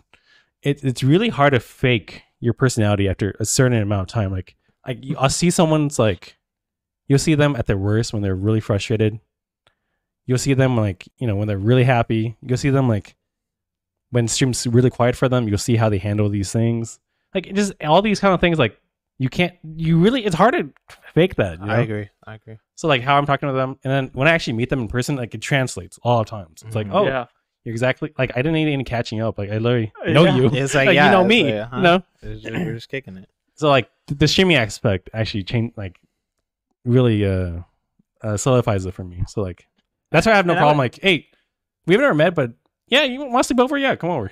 Yeah. And Jill's like, why is this person in our house sleeping? I was like, oh yeah, no, yeah, there's a homie. They're from Florida. Like, well, Andrew, you know. Oh my god, that's well, great. Yeah, I would add an element to that too. You mentioned streamers, and there's that aspect where you can kind of see them and you can hear them. I would add the Discord element on top of that, where maybe you don't meet other streamers, but you meet other people you know on Discord. And sometimes when you have a community of people on Discord, you're in voice chats with them and you're doing video chats, and so you're getting those quiet moments as well. Yeah, that's true. And so the way that I would characterize meeting online friends, if you have cultivated a friendship over a number of months, or even in some cases weeks, it's like you're meeting an old friend. Yeah, you meet them in person, and you just click, you just go like you would normally, but it's way better because you're in person, and nothing really replaces the in-person communication. That's true. Yeah, I think that's really. I'll add another element to that though, which I don't know. I might be unique in this, but. You know, I can have like some social anxiety sometimes, right? So I'll always say the first time I meet an online friend in person, I'm very nervous. A lot of the times I can be really nervous. The first time I was coming over to AJ's house, I was like, oh gosh, what if they think I'm lame, or like, what if they think I'm boring or something? You know, like first time meeting all these other homies, I'm like, oh, what if we don't hit it out? But then once you hang out, yeah. I was gonna say, how many online friends have you hung out with? Yeah, it was like how many have I hung out? A good amount, I would say, like more than 10, maybe, probably 10. Okay, that's probably more than most people. But I think the first few is always gonna be like that. But then, like by the time, like by your 50th, you're like, dude, come here, I'm gonna give you a hug. Yeah. I'm not even gonna ask if you like hugs. I'm just gonna give you a exactly. hug. Yeah. No, And I was that's about just to kind say of how that. it is. I feel that. And then for context, my wife and I would say 35% of our wedding guests were online Wow. That's so and cool. at least half of them were people we hadn't yet met in person. No way. That's so It's cool. crazy. That's so cool. Yep. I need to clip Yeah. this and show it to my parents because my parents could not understand it they were like Different time. the different culture. the first time I was coming to AJ's house, they were like, "You're going where? Yeah. Like, you I know live in this Long guy's Beach. not gonna stab you." Yeah, But- yeah. They're like, "You're going all the way to Long Beach." I'm like, first off, nice it's area. not that far. It's a nice area. Yeah. And they're like, yeah, but they were just trying to make it. They're like, "How do you know he's not gonna stab you?" I'm like, we hung out. I've Like, been hanging out in the Kate streets. could be for a over and have month." like a knife behind me. Like, come in, Dude, yeah? that's, Like, that's "Oh." that was the very first joke I made. Like my friend, I was like meeting an internet friend, and then like they had to go to the bathroom, so they were coming out. And I pretend to be on the phone, like, "Yeah, Mama, well, I'm held at gunpoint currently from this person who wants to murder me, and I regret coming to visit my internet friend." And then they just started cracking up, right? Right, yeah. Like, so I think specifically when it comes to parents and like the trust, because there's more and more young people are meeting more people online, and parents have a right to be concerned. Very true. One thing I've noticed, I some of my Discord folks, at least when I started Discord, was 2015, which was the year it came out. Most people were Wow. not on Discord in 2015. Definitely not me. But like there are some younger people. And one thing I've noticed is I have a few people that I'm not going to call out in my head, but like they were extremely timid, and they, maybe they're even 10 years younger than me. So they're probably 20, 21 now. But, 5 years ago, they were quite a bit younger. Mm-hmm. And, they had this whole social anxiety, this apprehension. They would join a voice chat and they'd be muted and everything. And they'd be like, "Oh," and they'd leave. And you go, "What happened?" "Oh, sorry, my mom came in. And I don't want them to know that I talk to online people." I'm like, you're making a huge mistake. What you do is you say, "Hey, look, I like this game, or I like this, whatever. And I met someone else, and I want you to introduce them as a friend or whatever." You get your parents involved is what you do. Mm-hmm. And I think there's a cultural misalignment where people feel like they have to hide things from their parents. Yeah. And one thing I'm really interested in is how can we change the culture to where young people are integrating their parents into their lives more? Yeah. Because when it came to my upbringing, my parents were fairly they always let us ask questions, and they always let us they were fairly strict, I guess you could consider it. But Yeah. they always let us ask questions, and we always felt like we could trust them, they could trust us. So immediately I'd be like, "Oh my gosh, look at this person I met on Skype or whatever," and they both they like Sonic games, and they'd be like, "Okay, what?" And they're like, "Yeah, well, here, hey, say hi to my mom or whatever," and they'd be like, Yeah. "Oh, hi, Mrs. Kimball," Mm-hmm. Oh, whatever. okay, And then they would talk, and they would develop friendships, and then next thing I know, my mom's adding this person I know online on Facebook by accident, and is really embarrassed, and like that's just funny, and that builds trust. It got to the point where we had a family vacation somewhere in Canada, and the thing that I would do is I would tweet out like, "Hey, I'm going to this area. Is anyone around?" And one of my, at the time, Windows Phone friends was like, "Hey, I'm in the area. I'd love to like get coffee or whatever." And he's like, "I'd also love to give you like a tour of Victoria." And I was like, I asked my parents, and I'm like, "Do you guys mind if like this guy that you don't know gives us a tour?" They're like, "Okay." Yeah. And he gave Okay. us an entire tour. He gave us the best places to eat and everything. And at that point, my parents were like, "Okay, They're this sold. whole online friend Yeah. thing is Okay. pretty all right. legit, This is cool. Yeah. So I would just say, encourage and find ways to be integrated in, like, for your parents if you're living at home and you're like, "Oh, I don't want them to know about this." Like, find a way to involve them, because your parents want to be involved. Like, Yeah. Okay. they would want that, Mhm. I love that. So, Because yeah. like my upbringing is completely completely opposite. It's just, it was like everything was secretive. Yeah. My parents didn't want to address things like, it's like, I don't want to go in detail, but Yeah, it's just like, Mm-hmm. it just never just unspoken. It's Yeah, like, all right, a lot of let's move, unspoken let's move things. past it. I'm like very in the middle. Like of- puberty shit. It just flies by like, Yeah, no, don't talk about that. yeah. Yeah. I definitely feel. What do you mean by you're in the middle? I'm curious. I feel the middle of that, where it's like my parents are pretty understanding usually, but then sometimes they can kind of, like, my mom specifically is like very protective, like kind of like, "Okay, you can't," or my dad's like, "He's a smart kid. Oh, he's fine," right? So it's like I definitely think it's a pretty interesting experience. But also, like, yeah, I think what you're saying too is like you sort of show them proof of, like, proof of concept kind of thing, where it's like, hey, like in this case, it's like, I showed them AJ. I was like, "Look, he's a streamer. Like he's not he's not crazy. Like he's hosted events before. You like, load it up. It's like something. You show the stream, something crazy's happening. Yeah, like, this is the guy. Yeah, he's like you want to go? He's talking about something nasty. Yeah. This guy, you go to his house. Yeah, but no, I mean, like it's I definitely think that's a good point you make. Like trying to integrate. You're sort of you don't need to always be unless you're doing some weirdo stuff. But like if you're right, if you're I do that. Yeah, fair enough. Some weird stuff about it. Yeah, So you might have to be selective. Yeah, in some exactly. cases. Yeah, Like have a very highly curated example of the best of the person you want to You gotta do. show them the best of the best. But Yeah. I think that stuff definitely finds a way of working Yeah. itself out a lot of the time. I feel like on the opposite side though, like you have to be. I don't know. You just have to be a good judge of character too. You also need to know. I definitely think that's a good. That's what I'm talking about. Like months and Yes. a year or so knowing these people on stream. Like Yeah. I've been watching. Like Like I know. oh, I don't like how that person acts. Like Yeah. that's kind of sketchy. Like Because you can snip. I feel like it's crazy being on Twitch like so recently as well. Like I feel like you can sniff out bad vibes like a mile away. Yeah. Like Oh yeah. so, like a weird chatter comes in, and you're doing what I'm like. Yeah. Your energy is just your energy is just off to me. Like you gotta go. yeah, you have to go with your gut all the time. Yeah. Like every time I go against my gut, I'm like, I should have banned this guy. Yeah, I like know, he said right? like crazy. Now like, it's a week too late. later. Yeah, I was Yeah. like, no, not too late. I'm like, I don't care. You've been in this Get outta community here. for like a month or two. Yeah, Like, get yeah, out of here. yeah. I definitely have had that where I'm like, I should have just nipped this in the bud, and then I let it go, and then there's like some weird drama, and I'm like, bro, I don't want to deal with this. Like, just Totally. stop. Rule 1 in my Discord server. This server is not subject to your definition of fairness. Yeah, facts. Yeah, First rule.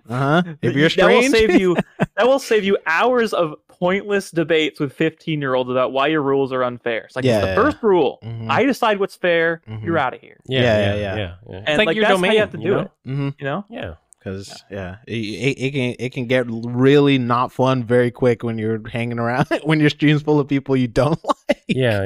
Yeah. You could get. I'm on like the really aggressive side though. It's like the moment I'm not having fun with what you're sending me, I'm like, you don't do anything wrong, but I'm just not like, I don't want you here. Do it. Like, Yeah. yeah. You have license to ban whoever you want. Yeah, exactly. It's like, That's you know, the I best don't part. Do it. streamers don't make enough. It's like, man, I'm bored. Like, I don't really like what you're saying. You don't pay Like, me enough for this shit. But when you're smaller and you're like, but I have one chatter. And that's I need this person. that's the trap that That's- happens. I don't like their vibes. I Yeah. think they're probably a toxic person, but I'm Yeah. going to entertain their conversation because Mhm. holy heck, I have a chatter. Yes. Mhm. Yeah. That's a trap though, That was the hard part because yeah. you get stuck in that loop. Well, not well, yeah, it is a loop. It's a essentially. loop Yeah, for yeah. sure because it happens. I mean, even to me, like I'm still pretty small. Like I obviously I have like a consistent group of homies now and stuff that pull up, but it's like, yeah, on the slower days, and then someone comes in and you're like, just just relax. I've been on you both know? sides though. It's Yeah. like I really need affiliate. Like I really need affiliate. Yeah, Kids yeah. asking me to play these goofy songs. Yeah. Oh man, yeah, sure, bro. I gotta play your song. Yeah. Oh, Yeah. that's so Yeah. funny. Yeah, dude. Yeah, but I mean, I definitely think I've learned from AJ a lot though, because Yeah. he's definitely on the more. Because before I never banned anyone before, like Mhm. before we started hanging out, and he was like, "Bro, I just ban people. Like, I just get rid of them, get out." I'm like, I will say I'm a little more on the aggressive side. Yeah. I talked to my friends about having a shared ban list, Mhm.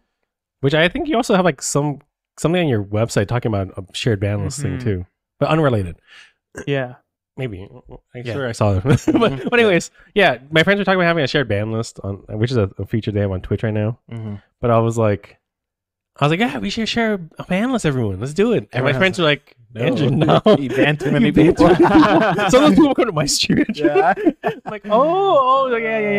Okay. I'm totally not judging Yeah. the fact that you haven't banned them yet. Right. Uh-huh. Right.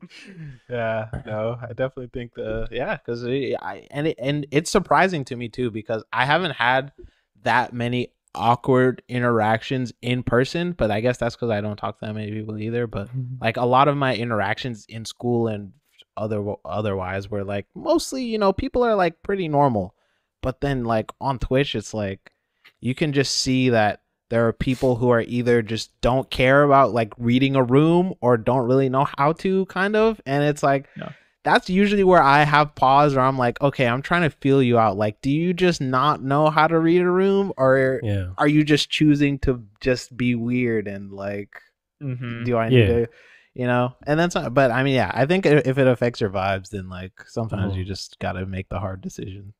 It's just, I mean, you can't be everyone's friend, essentially, you know? Yeah, that's facts. Dude, it doesn't mean I don't give them respect when I see them, you know? Yeah, Or like, exactly. you know, I'm like, I'm not. It's just like, this isn't the place for you. Like, you know, you can go somewhere else with that. that is a lesson. That is such a lesson about being your friend. What's funny is, so like I talk about family friendly content a lot, because I all the content I make is family friendly, and I try to keep a clean ship for the most part. And that comes with some interesting adversity, but it's not necessarily what you think. Because, you know, like you think about your worst situation on Twitch and like, oh no, a bunch of toxic people under my chat, right? And then you think, oh no, family friendly, like there's going to be so many trolls that try to like mess with it. And what I found is like that doesn't really happen for some reason. Instead, what you get is you get a bunch of extremely cringe, like very socially awkward people instead, right? So it's sort of like pick your battles. Do you want to deal with a lot of toxic people, or do you want to deal with a lot of cringe people? And like it's one of those things where you go, oh, like this person, they are like, they're mentally like, gone. Cool. They haven't done anything wrong. And you know, at that point, you decide, what do I do with this person? Like, do I adopt them and out of the goodness of my heart, indulge their bizarre questions about, you know, I'm not even going to say anything because I don't want to call anyone out, but you know, or do I just say, look, man, I'm sorry, but you are making everyone uncomfortable, and someone has to tell you, because a lot of people won't tell you, and I have to let you go. I'm sorry. What's the kindest thing to do in that situation? What's the most productive thing? Those are all the questions. When someone's toxic, you ban them. Right? Simple. It's easy. Make it easy for me. So right? that's where my line's like aggressive. Like I'm on the aggressive side. Like the moment I don't like it, my guts tell me to do it. But other people are like, but they haven't done anything wrong yet. You know, it's like, but I just don't. If you have the feeling of dreading to like see this person, it's like a, you know, it's like I think SpongeBob with that bully, you know, it's like flats or something. It's like, oh no, oh man, I'm gonna go flats is there. If you have that feeling, it's just like that's my. I totally feel what Kimball's talking about too, because you know I talk about this with AJ all the time, like mostly off stream. But it's like there are those people who are riding the line of just like they're right on the line of like, I wish you were just a little weirder so I wouldn't feel bad about banning you. Right. You're just weird enough that I'm thinking about it, you know. Like if I'm thinking, like AJ's like, if I'm thinking about it, you're gone, right? Like get out of here. That's probably the way to go. To be honest, I was about to say, I think so too. Like it saves you a lot of weird situations. I've definitely seen that. I think that's so funny. But this is a really large tangent. We started talking about I love the melee community. I love talking about it too, though, because I think, you know, I mean, community is just something that is just, you know, you can talk about forever, right? The differences in Twitch communities and like your own sub communities and like melee community, all that stuff. So, and talk about something that didn't exist 20 years ago. Facts. Yeah. All these sub niches and sub communities. It's actually so cool. And to your point earlier, I think, was it UK or was it you, AJ, that were talking about being confined to your physical location to make friends was kind of the norm. And now you have this hyper targeted, hyper focused method to have like-minded people over shared interests. Come on, like that's almost a friendship addiction. It's beautiful. Point. It's like and there's a point where you go, actually, I should probably love my neighbor too. Not completely ignore him. Yeah, exactly. That's the hard part. That's true. And you have to expand your horizons. You can't hang out with people that only think the way you do, that only like the things that you like. There's something to be said for broadening your horizons and being with people that are not like you and that challenge it or whatever, you know. So because you can still get along with people who don't necessarily agree with you on everything. I think that's something that definitely nowadays sometimes can be like a little hard, especially with like just Twitter and all this other stuff. It's like someone disagrees with you, it's like, what? You're evil, right? Where it's like, no, like, you know, half my friends, I'm like, this guy's an idiot, but you're not like, I love him. You know, right? You know, so yeah, I definitely think that's definitely something that is important, and I think, you know, your point about expanding horizons is dope too, because, you know, like I mentioned before, like I was definitely stepping out. I was trying to step out of my comfort zone. Like that was the first thing I told AJ when I first came over here. I was like, I would never come over to like someone's house that I don't know. But like I'm trying to, you know, expand my horizons. And look at what it's done, right? Like it's, I know. right? Like it's, you know, I definitely think that's something. If you're super shy, like it's worth it. Like I still struggle with it. Obviously, it wouldn't be expanding your comfort zone if it wasn't hard. But like AJ, were you nervous at all? Were you nervous at all when Kay was visiting you? No, because Not surprised. the thing is, I've always it stems from Melee. It really does. Because I'm so used to, like, back in the day, it was like go on SoCal Facebook. Hey, you want to go to my house and play some Smash? And I'm hosting, and then you really can't even pick who comes. You know, other than like I check their age, I'm like, oh, they're too young. Like I don't know. I'm not babysitting. You know. Yeah. Unfortunately, maybe, you know, I don't know. I didn't feel comfortable with that. But I'd be like, yeah, come over, and it'd just be strangers, and then sometimes it'd be awkward, and then they would say something weird. I'm like, all right, we're probably never gonna do this ever again. Like in my head, I'm like, oh, okay, that's cool. But that would happen a lot. Like there's gonna be a huge, like a lot of them. Like I'd pick people up. And I'm like, all right, let's go play Melee. I'm like, oh yeah, never mind. But eventually, I met some good friends like that too. You know, but dude, I freaking shared a hotel room with 3 other dudes to go to a Project M tournament in California. Oh wow! And I thought, what am I doing? Like, this is kind of freaking weird, man. Yeah. Oh, we love the game. Yeah, it was a good deal. We all wanted to be there.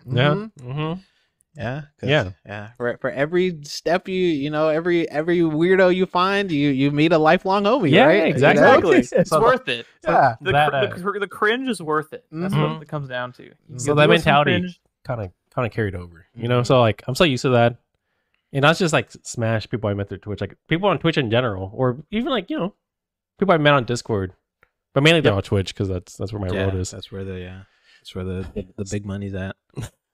So I would just, along with that mentality of Smash, like of inviting like strangers to come over and play, mixed in with the curation of like knowing these people because I've interacted so long. That's how I'm like, oh yeah, okay, come over. Yeah. Like I've had a party, like if you know MF or Motherfugger, that's his name. I remember just having a Smash Fest and he came to my chat. He was like, oh man, what are you guys doing? I'm like, hey, come over.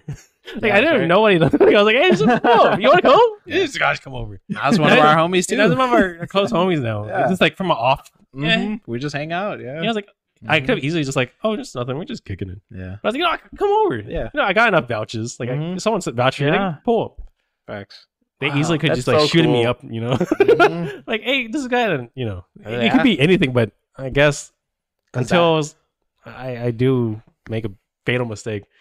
So far, it's been pretty good. Yeah. Nothing's happened yet. I think it's so funny too because that's such a clash of like, because I never had anything like that. Like I was very selective about, like, to this day I could probably count on 2 hands the amount of friends I let come over to my house. You know, like if you come over to my house, like you're like a lifelong friend to me. You know, like that's my castle. You know, that's my space. Like if you're coming in here, that means you're cool. Like I don't just let anyone. I had people try to pull up to my house by surprise. I live in a gated community now. I was like, nah, bro. I'm sorry. You can't come. You got to tell me. Like you can't just pull up, you know, spontaneous. But AJ's like the complete opposite, where he's like, I'm literally just hanging out in stream sometimes. And I'm like, man, I really want some shabu. He's like, let's go. And I'm like, all right. Yeah, I'll just end the stream like, let's go. Yeah, we're going to go get some food now. I really do want like partial. You froze up for a second. Okay. I did? Yeah. But it's good now. I was like, he's really smiling at our I know, he's loving this. He knows the story. I realized he froze. Sorry. Sorry, quick daydream detour. Okay, back. Yeah. But what I was saying is like, even more so what you're talking about is like, ideally, and this might be a call to action to my community, is like, in reality of it, since I stream so long, I really do want my house to be open doors where like, if you're a person, like a friend, like like, you know, you've come to my house before, you know, like, I'm not saying some stranger who's watching, I don't know you, but like my close friends, you know, or these people where you're a streamer that we know really well. Yeah. I'm saying this as like precursor, like, you know, a warning. Like, people might be taking this the wrong way. Gotta put some qualifiers. Qualifiers before like someone who I don't have that relationship comes over.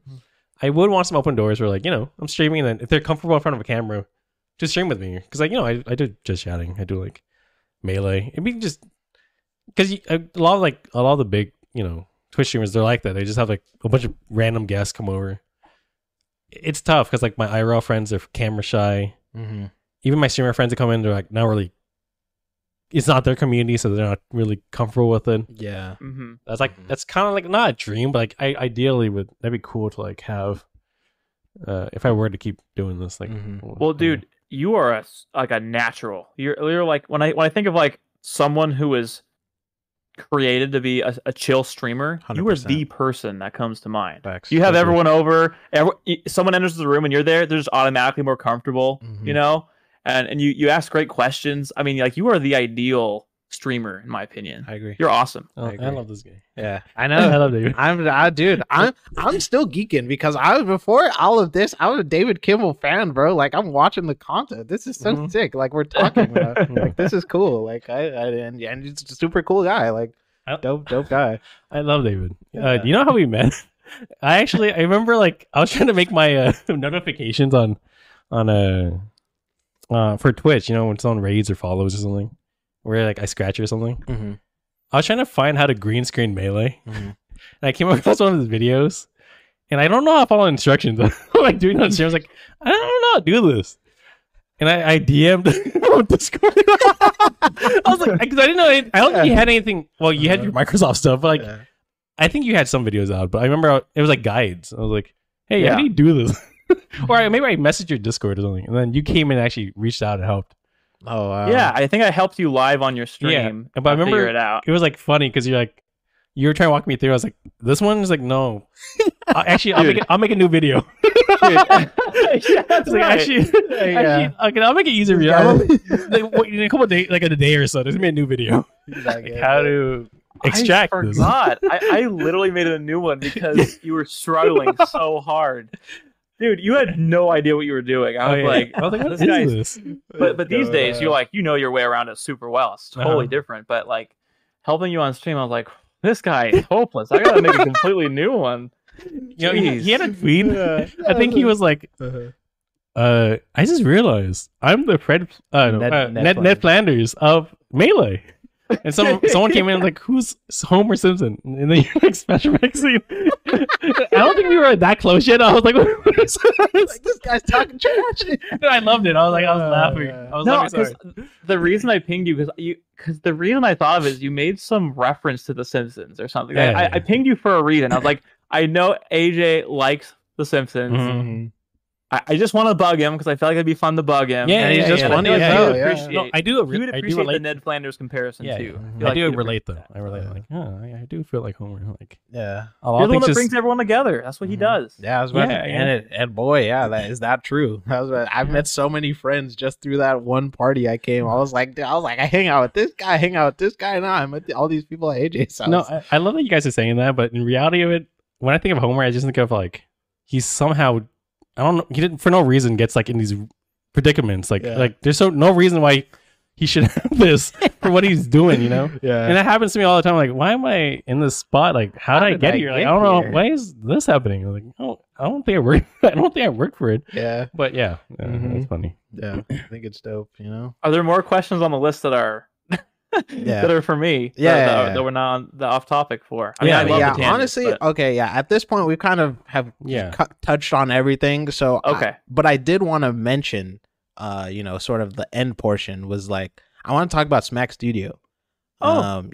Because I was super excited about the project. Like when you announced it, I was like, oh snap, like I commented on the tweet, all this stuff. I was like, oh, this looks tight. Like, a fighting game that's like coming from someone who's obviously so big in the modding scene, and it's like, okay, you're gonna do this right, like it's gonna be on point, right?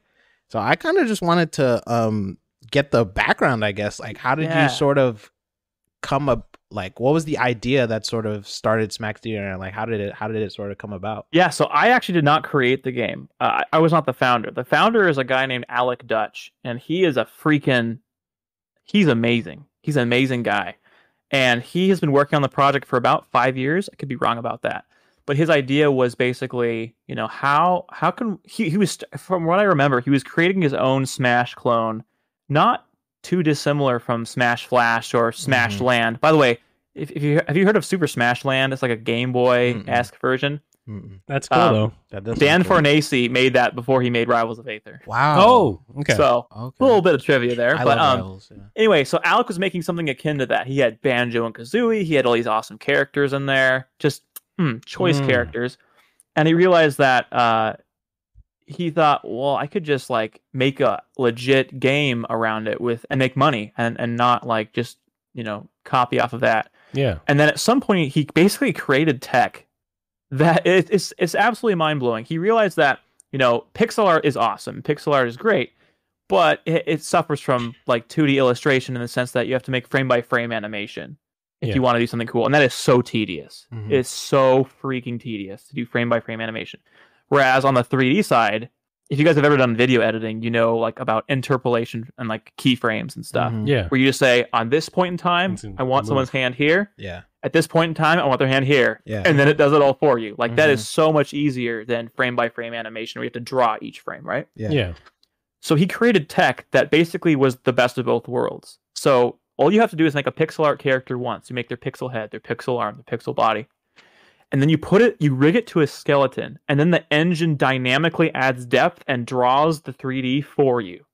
So you can rotate pixel art. It is just like, the first time anyone sees it, they're just like, what am I seeing right now? This is insane. Totally. So he created this thing, and this is another insane story. So I worked at a staffing company, and I got fired in 2021, I think it was, because IT had rolled out a new policy of security. So I had to get a work laptop because during COVID, I was working on my personal PC because I was working from home. I was actually working from home before COVID started. Wow. Like a year or so before that. Same Oh, interesting. I didn't know that. So, but I was using my own personal device, and IT was rolling out a new security policy. So I thought, okay, I should probably get this off my main computer and get it onto a proper work laptop. So I begrudgingly reached out to my manager and said, okay, I need a work laptop. But they said, okay, we'll give you a few extra monitors. We'll give you a keyboard. Like, okay, so I won't lose my 3-monitor setup. I'll have something similar. That's not bad. But very quickly, I remembered how not having admin access was and how I couldn't delete desktop icons off of my desktop. Like, I'm very particular about that. I want a completely clean desktop. And I couldn't do it because I wasn't for admin. And then I heard about an exploit in Windows where if you plug in a Razer mouse, certain red, you're nodding your head, AJ. I'm on the IT portion who would put the security policy, and there's people like you. Yeah. I think I would be the one getting fired. Yeah, it was, what is it? Group policy that enforces this. But if you plug in a certain brand of Razer mouse for a certain period of time, and you chose a different installation folder for the firmware for this mouse, it would run as system. So this dialog box opens up, runs this system. I can then run command prompt as system, and I immediately made myself an admin on I made my user account an admin on the laptop. Yeah. And it worked. And then the next day, my internet randomly went out, and they're like, hey, there's been like a cybersecurity attack on your PC or whatever. And eventually, and I had no idea what was going on, and they're like, dude, like the head of security council at this Fortune 1000 multi-billion-dollar corporation calls me and says, basically, what are you doing? And it didn't occur to me that I had triggered it. I thought someone was hacking into my laptop. And I was like, oh, well, I made myself an admin. They're like, you did what? I was like, oh, well, and they're like, that's considered a cybersecurity attack, right? And I was like, no, I was just trying to delete some desktop icons. Oh, no. And they're like, help me understand why you go to all that trouble. Like, he was so suspicious of me. And so there was a whole day of complete silence. And then I was like basically fired. I didn't even get severance. I lost all this vacation stuff. It was terrible. What? It was bad. Yeah. So yeah, so I was kind of bummed. But a week after that, we were going to PAX West. And so my then girlfriend, now wife, went to PAX West. She does some cosplay stuff, so that was really fun. But we ran to this booth called Smack Studio. And I was playing it. I was like, dude, this game feels like Melee. Like, what the heck? This is awesome. And I've never heard of this before. And the movement felt great. And I didn't even know about the character creator until someone pointed it out. And then so I'm like, what? You can like create your own characters? What is this? And very quickly, we got to know Alec and the other devs that were there. I think we went a second day maybe and played it again. And my wife organized something for me where it's a whole long story that I won't get into. But long story short, I got to play a one-on-one match with Alec and I beat him at his own game. Oh, was nice. hilarious. Yeah. And he's like, dude, the biggest thing we really need right now is a marketing person. I was like, I'm looking for a job. Yeah. So that's how that happened. And so wow. I started getting involved doing marketing and community for them. And so I spent about 10 months there. So again, all the credit for thinking of the idea goes to Alec. But as soon as I saw it, I'm like, dude, this is a wet dream for modders. Yeah. Like a game that exactly. comes with the tools. And dude, I am so glad you asked about Smack Studio because it's been kind of quiet for a while. Yeah, exactly. But we're That's about why to I drop wanted a huge update. Ooh. So little teaser there. Okay. And I don't work there anymore. I'm still supporting and I'm still helpful and I'm still involved, but I don't technically work with them anymore. So a little disclaimer there. Yeah, but dude, keep your eye on it because it's gonna be doing some awesome stuff soon. I was about to say, yeah, no, when I first saw it, because I love games with mod support. Like that's my biggest, Sonic Adventure 2, like all the crazy mods you can do on that. Like Rivals you just mentioned, like Rivals is like, I love Rivals. I play that game all the time. The workshop for that, insane, right? Yeah. I was like, yeah, like this is gonna be like I'm gonna love this game. And then I saw it and I was like, oh, David Kimball is like, talking about this, because that's initially where I found it, was like you were tweeting about it and all this stuff. Yeah. And so I was like, oh snap, like this stuff looks tight. That's awesome. Yeah, I definitely wanted to shout out to the workshop for Rivals of Aether. Every time they made a workshop character, that's hand frame by frame drawn animations for that. So to put that in comparison, there are 150 characters on Smack Studios workshop. Yeah, wow. And that's just that speaks to how quickly you can make a character. It is so fast. That's crazy. And they're really high quality. Not all 150 are high quality. I'd say there's probably a good 40 though that are really high quality. Though. Yeah. Because for every high quality Rivals mod, there's a PNG of Obama. Exactly. Shooting a rocket launcher or something. That sounds tight. Yeah. So yeah. In fact, as a proof of concept for one stream, my wife and I made Swole Doge as a character in Smack Studio in one 3-hour stream, and we made a complete character from start to finish in 3 hours. Wow. So yeah. That's really awesome. Yeah, I definitely. Yeah, I knew I had to get the Smack Studio, shout out in there. I was just curious because, like you said, I hadn't heard anything in a little while. Like I was tracking it on Stuff's Steam. coming. It's still on early access and all that. So I know, but yeah, I just wanted to get a quick shout out for that. But that's pretty much all we got for the question portion of it. We can see what chat's been saying. Yeah. But, if there's anything you want to plug or any your socials or YouTube. Oh, thank you. Yeah, I think I will. I think my username David V Kimball is be the longest thing you'll have to remember, but once you remember it, it's everywhere. And so I guess check out my YouTube channel. I think I'll pick one thing. In marketing, you're supposed to have one call to action. So just YouTube. I'm learning right now. David V Kimball. You can search Melee Elevated, Melee Trophy, 100% run if you're interested in that, and then you'll find my channel. So. Perfect. Yeah, there you go, people. Go watch if you haven't already. The man's just making hits. Thanks for pulling up to the podcast. Yeah, dude, I'm super honored. Is this like the first video chat we've had, AJ? I feel like it might be. Yeah, I think it is. Yeah, I think maybe VC one time, maybe I can't remember. I think for like a brief second. Probably for some support thing. Yeah. I think that might have been. I think it was. I didn't see you, Joe. Hi, Mello. I saw you lost in your convo. Great podcast. Yeah, this is actually pretty good. Oh, dude. I was so excited for this one. Like AJ, because So I don't know if you. So David, I was doing a podcast like before this one, like on my own, just kind of like I knew I wanted to start something, and I was like, I kind of wanted to be Melee, but I also like I don't want to be locked in as the Melee guy because I have a lot of other things I love, right? So I was like, I kind of want to just get a podcast of like my streamer homies, like make it, geared towards Nice. streamers kind of thing, right? And then so I was doing that for like, 9-10 episodes. AJ was the last one I did. And then we did the podcast, and he was like, dude, you like killed that. Or actually, we ended the podcast by saying, hey, I want to go get shabu. Like, I kind of have the taste for shabu. He was like, come over right now. And I was like, okay. And then he was like, is this a bit? And I was like, no, bro, I'm going to end stream and I'm coming to your house right now. We're going to go get dinner. And then we're sitting in the car, and he was like, dude, you did really good at that. Like, I think we could do something, because my biggest struggle was like getting guests on and stuff like that, right? Because I'm shy and I don't want to reach out to people I don't know and like don't have that sort of rapport with. And then B, like, I'm just not as well known as AJ, right? Dream team. Yeah. I'm the opposite. Like, well, I'm pretty bad at planning. Yeah. I'm bad at like prep work. Usually when I do these podcasts, like Kay, he has a ton of questions. I usually just go in like like Mr. Incredible, like it's showtime. Rip it. Yeah, I was like, like I was excited though, because I I'm knew ready. AJ could Like, riff. yeah, I'm ready. Like just to bounce off at anything, because I have good rapport with all the friends I've made. Oh, for sure. You guys, that's a great combination. I'm excited for all the other guests you have, and even if it's just you two, are you guys planning on doing just you two sometimes?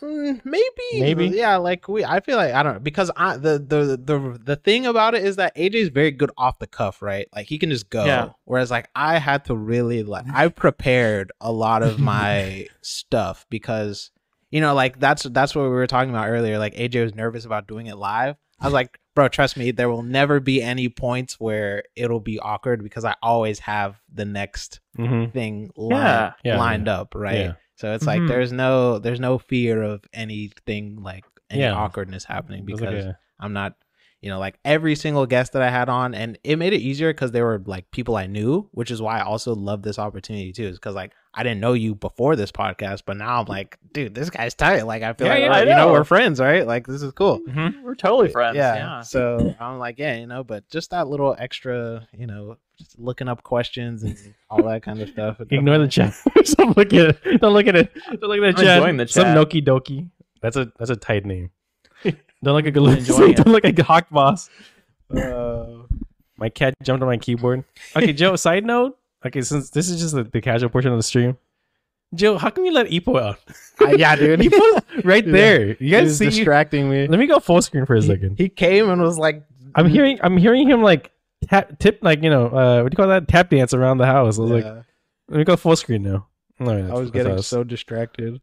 Ipo, look at this. He's leaving the camera. Oh yeah, he walked away. He knew.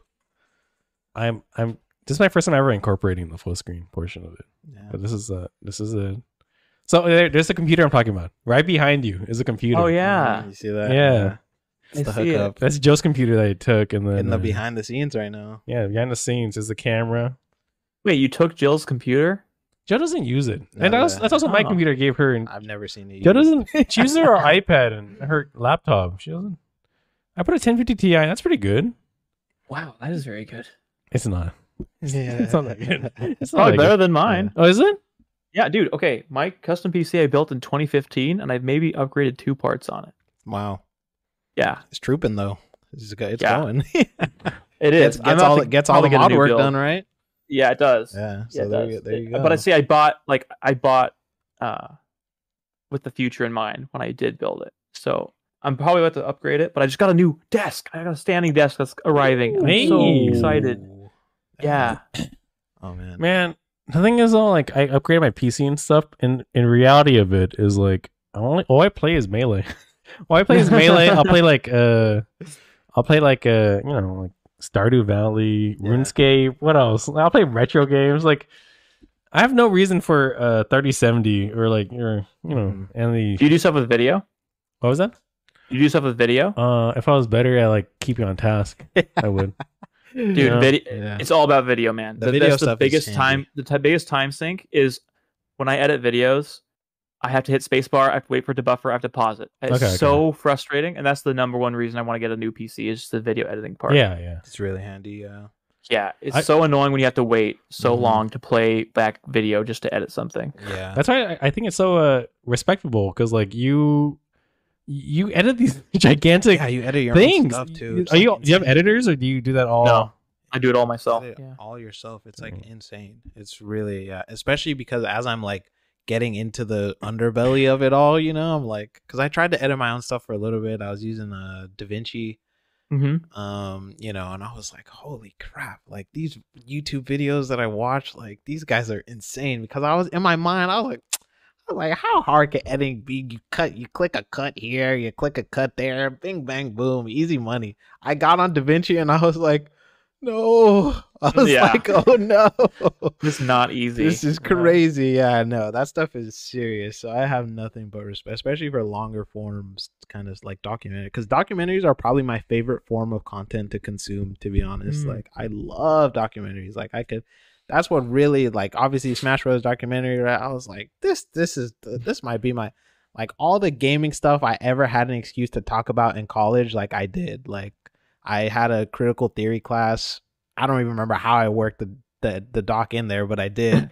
Same thing with my capstone. Nice. I talked about gaming as a form of new media and like all this stuff. Like, I was like, yeah, this stuff is but the doc was like, I was like, oh my gosh, that just got me onto documentaries. I was like, I could just watch any documentary now. Like, it's such a sick form of storytelling. Shout out to Samox. Yeah, for real. I love Samox. Samox gave me a blessing. Yeah. He was like, if you want to do anything with the documentary, you should like do it. That's right, he did. And I didn't do anything with it. Yeah, I saw that. I'm such a lazy person. It's like, I like that. Yeah. Dude, Samox, I swear to you, I'm gonna do something crazy. Yeah, that would be so cool. Let's make it a beat tape for you. I got you, Samox. Yeah, that'd be Flip so this, cool. I got you. I swear. I'm so sad that the VOD is gone, but he was going on about how much he loved Elevated, and he was like, "Dude, it's so good." The VOD's gone. I'm sad. Oh, it's in your heart. Yeah, it's in your heart. It's in my heart. That's all that yeah. matters. And I Not that I'm like really insecure and need to clip that and save it to watch when I'm feeling down or anything, anything weird like that. Yeah, I wouldn't do that. Yeah. No, but one thing that he said was like, he's like, yeah, I consider this the unofficial spiritual like prequel to the Smash Bros. That's what I thought when I watched it the first time. I was like, oh, this is the prequel for sure. Can I tell you guys a secret? Yes. That's what I wanted. Ooh, let's go. We love Dang. that. We love to see that. At a very heavy-handed, if you enjoyed this and are curious about how a grassroots scene emerged, you should totally check out these other documentaries. You have to enter your voice. You got to do your video voice. Oh, You know, yeah, I've been the using my video. conversational, hyperactive David voice, but announcer David's more like this. Yeah. That's Right. I love that. Man, I don't have a second voice. Mine's like I'm trying to practice. I'm trying to record. So my Marge. Like, the Zane Marge. Oh my gosh, that's my favorite thing, bro. Oh yeah, he's so good. Kills me. He's so funny. But I definitely because we had Riley Scott on a couple of weeks ago. Oh, okay. Yeah, and he was talking about, you know, like intros to videos and stuff like that, and you know, like sort of like the first 30 seconds is like where you really want to grab people and sort of like, you know, that kind of whole thing. So I'm trying to like work on doing intros for my content now, and it's like it's hard. Like usually, like, you know, it's impressive to have the second kind of voice, you know, because I don't want to just talk like this for my intro because no one's gonna watch that. I got to be like. Well, you know, it depends on the type of video that it is. If it's informational, you probably want a voice that sounds informational. If it's a casual video, you want a voice that sounds casual. So it's totally the tone of the video. So you don't have to have a voice for it or whatever. I'm listening to a master at work. Like I don't know those different voices. Yeah, it's different voices. Other voices. Like, I'm such a fraud. I am just a person who. No. Dude, the Windows 10 video was 5 bullet points. Yeah, it was to the point though. You know, it was just enough. Gets it done because you could, like this. If you're a Marxist, I'm sorry, but that's the Keynesian theory of economics is wrong. The more work you put into something is not equal more value. No, you could put in 500,000 hours on something and no one could care about it. I was about to say, if it's flawed from the start, it's flawed from the start. But not even flawed. There's no measure you can really use to determine if it's flawed or not. It can be the dumbest thing you ever spend your time on. It could take you 1 minute and it could blow up overnight. Like there's no formula. Like putting time into something certainly helps, and it certainly could be considered to be, you know, what would you say, a element of a successful video. Yeah. But sometimes videos that go viral there's no effort at all put into them. Yeah, I mean, I guess that's like a tough subject though. It's like you work really hard and something you're really passionate about versus like something you know will pop off. yeah, Yep. I feel like if you go the first route, it's like you might get like a more cold audience, or another term is like a really diehard, dedicated audience who really loves like how much effort you're putting into this. And then versus viral, it might just like it might be I don't know, like just kind of throwaway like work you might just put out. If you choose to make Melee content, you're kind of going for that dedicated smaller niche audience. Yes. You know. Yeah. And if you want to make the Mr. Beast, I gave $10,000 to random people for fun. Yeah. And then the thumbnail and the I don't want to be any part of that at all. Yeah, exactly. Like I definitely think that goes back to what we were talking about earlier, where it's like, you gotta sort of know what your goals are. But I think Melee has taught me this a lot actually, because you have to, if you want to get better quickly, you sort of have to put your time into specific things. Like I don't think you will get better by playing a bunch, but it will take you longer than if you VOD review and do make sure you focus on specific things, focus on why you're messing certain things up. Like I'm talking from a spacey perspective. That's all right. Yep. I think that mirrors a lot of things. Like depending on what you're trying to get out of making content is like, because if you're just going for like numbers, then like you kind of don't have to be as afraid of like compromising your whatever you want to call it, your values or your creative spirit or whatever. Whereas like I don't care if this video gets 1 view. Like if I make something that I'm proud of, then like I'm happy, right? Yeah. And I think that there's definitely different philosophies of like how it goes, because I think it goes the same thing with streaming and any form of content really. Like if you're doing stuff that you love, like I feel like people would just naturally gravitate, because like if it feels like, that's why I haven't been playing Melee very much lately, so like, I'm not feeling it, right? It's like if I'm not feeling it, then I feel like people will catch on to that. I'm not very good at faking it either. It's like how am I supposed to fake this for however long? It's like I gotta just do what I'm feeling, Totally. On the opposite side though, again, it's like it's a balance though. Like it's tough. It's like I heard a concept like one for them, one for me. Like it's like I don't do that now, but I want to. It's like I know what videos I could do would pop off and go crazy, but it might not be something I even want to do. It's like I can do that, but then I like a balance, like growth. One for growth, one for like my all. Like I want to do this, but I know people might not even care about this. I'm trying. That might be the philosophy I move forward with. It's like I like that too, though. I think that works. I don't know. I heard some like a musician does that, and that's how they. It's a great idea. It's a great philosophy if you can do it. My problem with that is try envisioning a future with something you don't care about. Yeah, that's so hard for me too. It's like this video that people will like comes out that I don't care about. Yeah. All right. I guess I'll put 5 hours towards that. Yeah, maybe. It's so hard to sit down. It's way harder for me, like the way I conceptualize things. Yeah. Like so many people after Elevate were like, when are you gonna make documentaries on other games? And I was like, I don't want to. Yeah. That's a lot of work. I like Melee. That's why I made it. I like Melee trivia. That's why I made it. And it's like the idea of making a documentary about like what would be a popular game. I don't even freaking know what would resonate. Modern Warfare. Like Call of Duty, maybe Call of Duty 4. Maybe a game that people would feel nostalgic for, the first Modern Warfare game. I'd watch this. I could make a documentary on that. Yeah. But then like the thought of making that sounds so tedious. I don't care about I'm sorry, I don't care about the developers of the game that much. I don't like the developers of Melee, like dudes, I'm gonna like creepily DM them and say, can I talk to you? And I'm gonna, study all their random blogs that are in Japanese and translate them. Exactly. But like, people that made other games, yeah, it's just not, it's not where you're at. It's not your calling, Yeah. We've been ignoring chat. I feel bad. We need to acknowledge chat more. That's okay. They're used to it. Yeah. No, okay. I love you guys. Sounds like an abusive relationship. My dog's also getting mad at me too. Hippo. It's okay. Hi, Joe. Hey, what's up, Joe? Joe? Joe stuck. Why yeah, is Joe, are you stuck? bedroom? Okay, Joe, walk outside right now. Yeah, and give me 1 second. Let me make it full screen so you can see you crawling. Okay, Joe, you're good to go now. Go ahead, Joe. Go. No. Okay. I guess we could wrap up. No, I'm pretty happy with it. Yeah, Yeah, no, this great. was awesome, Yeah. guys. I had a great time. Thanks for coming down. Oh, you didn't come down, but Come thanks down, for thanks for pulling up to the podcast. Mm-hmm. Yeah, the moving curtains behind you guys looks freaking hilarious, by the way. Okay, well, that's Ippo. Ippo. Yeah. My dog is like shaking it. He's going ham. Yeah, it was great to talk to you though. It was nice to. Yeah. It was really nice to meet you. Everyone, Yeah. I'm geeking. Oh, So me. this is really fun.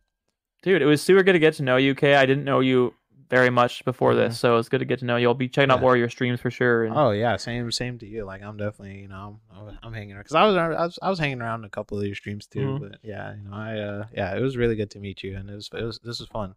Very fun. yeah, we'll do it again somehow. Yeah. See you All guys. right. Yeah. Take care. Take care. Yeah. See everyone. Bye everybody.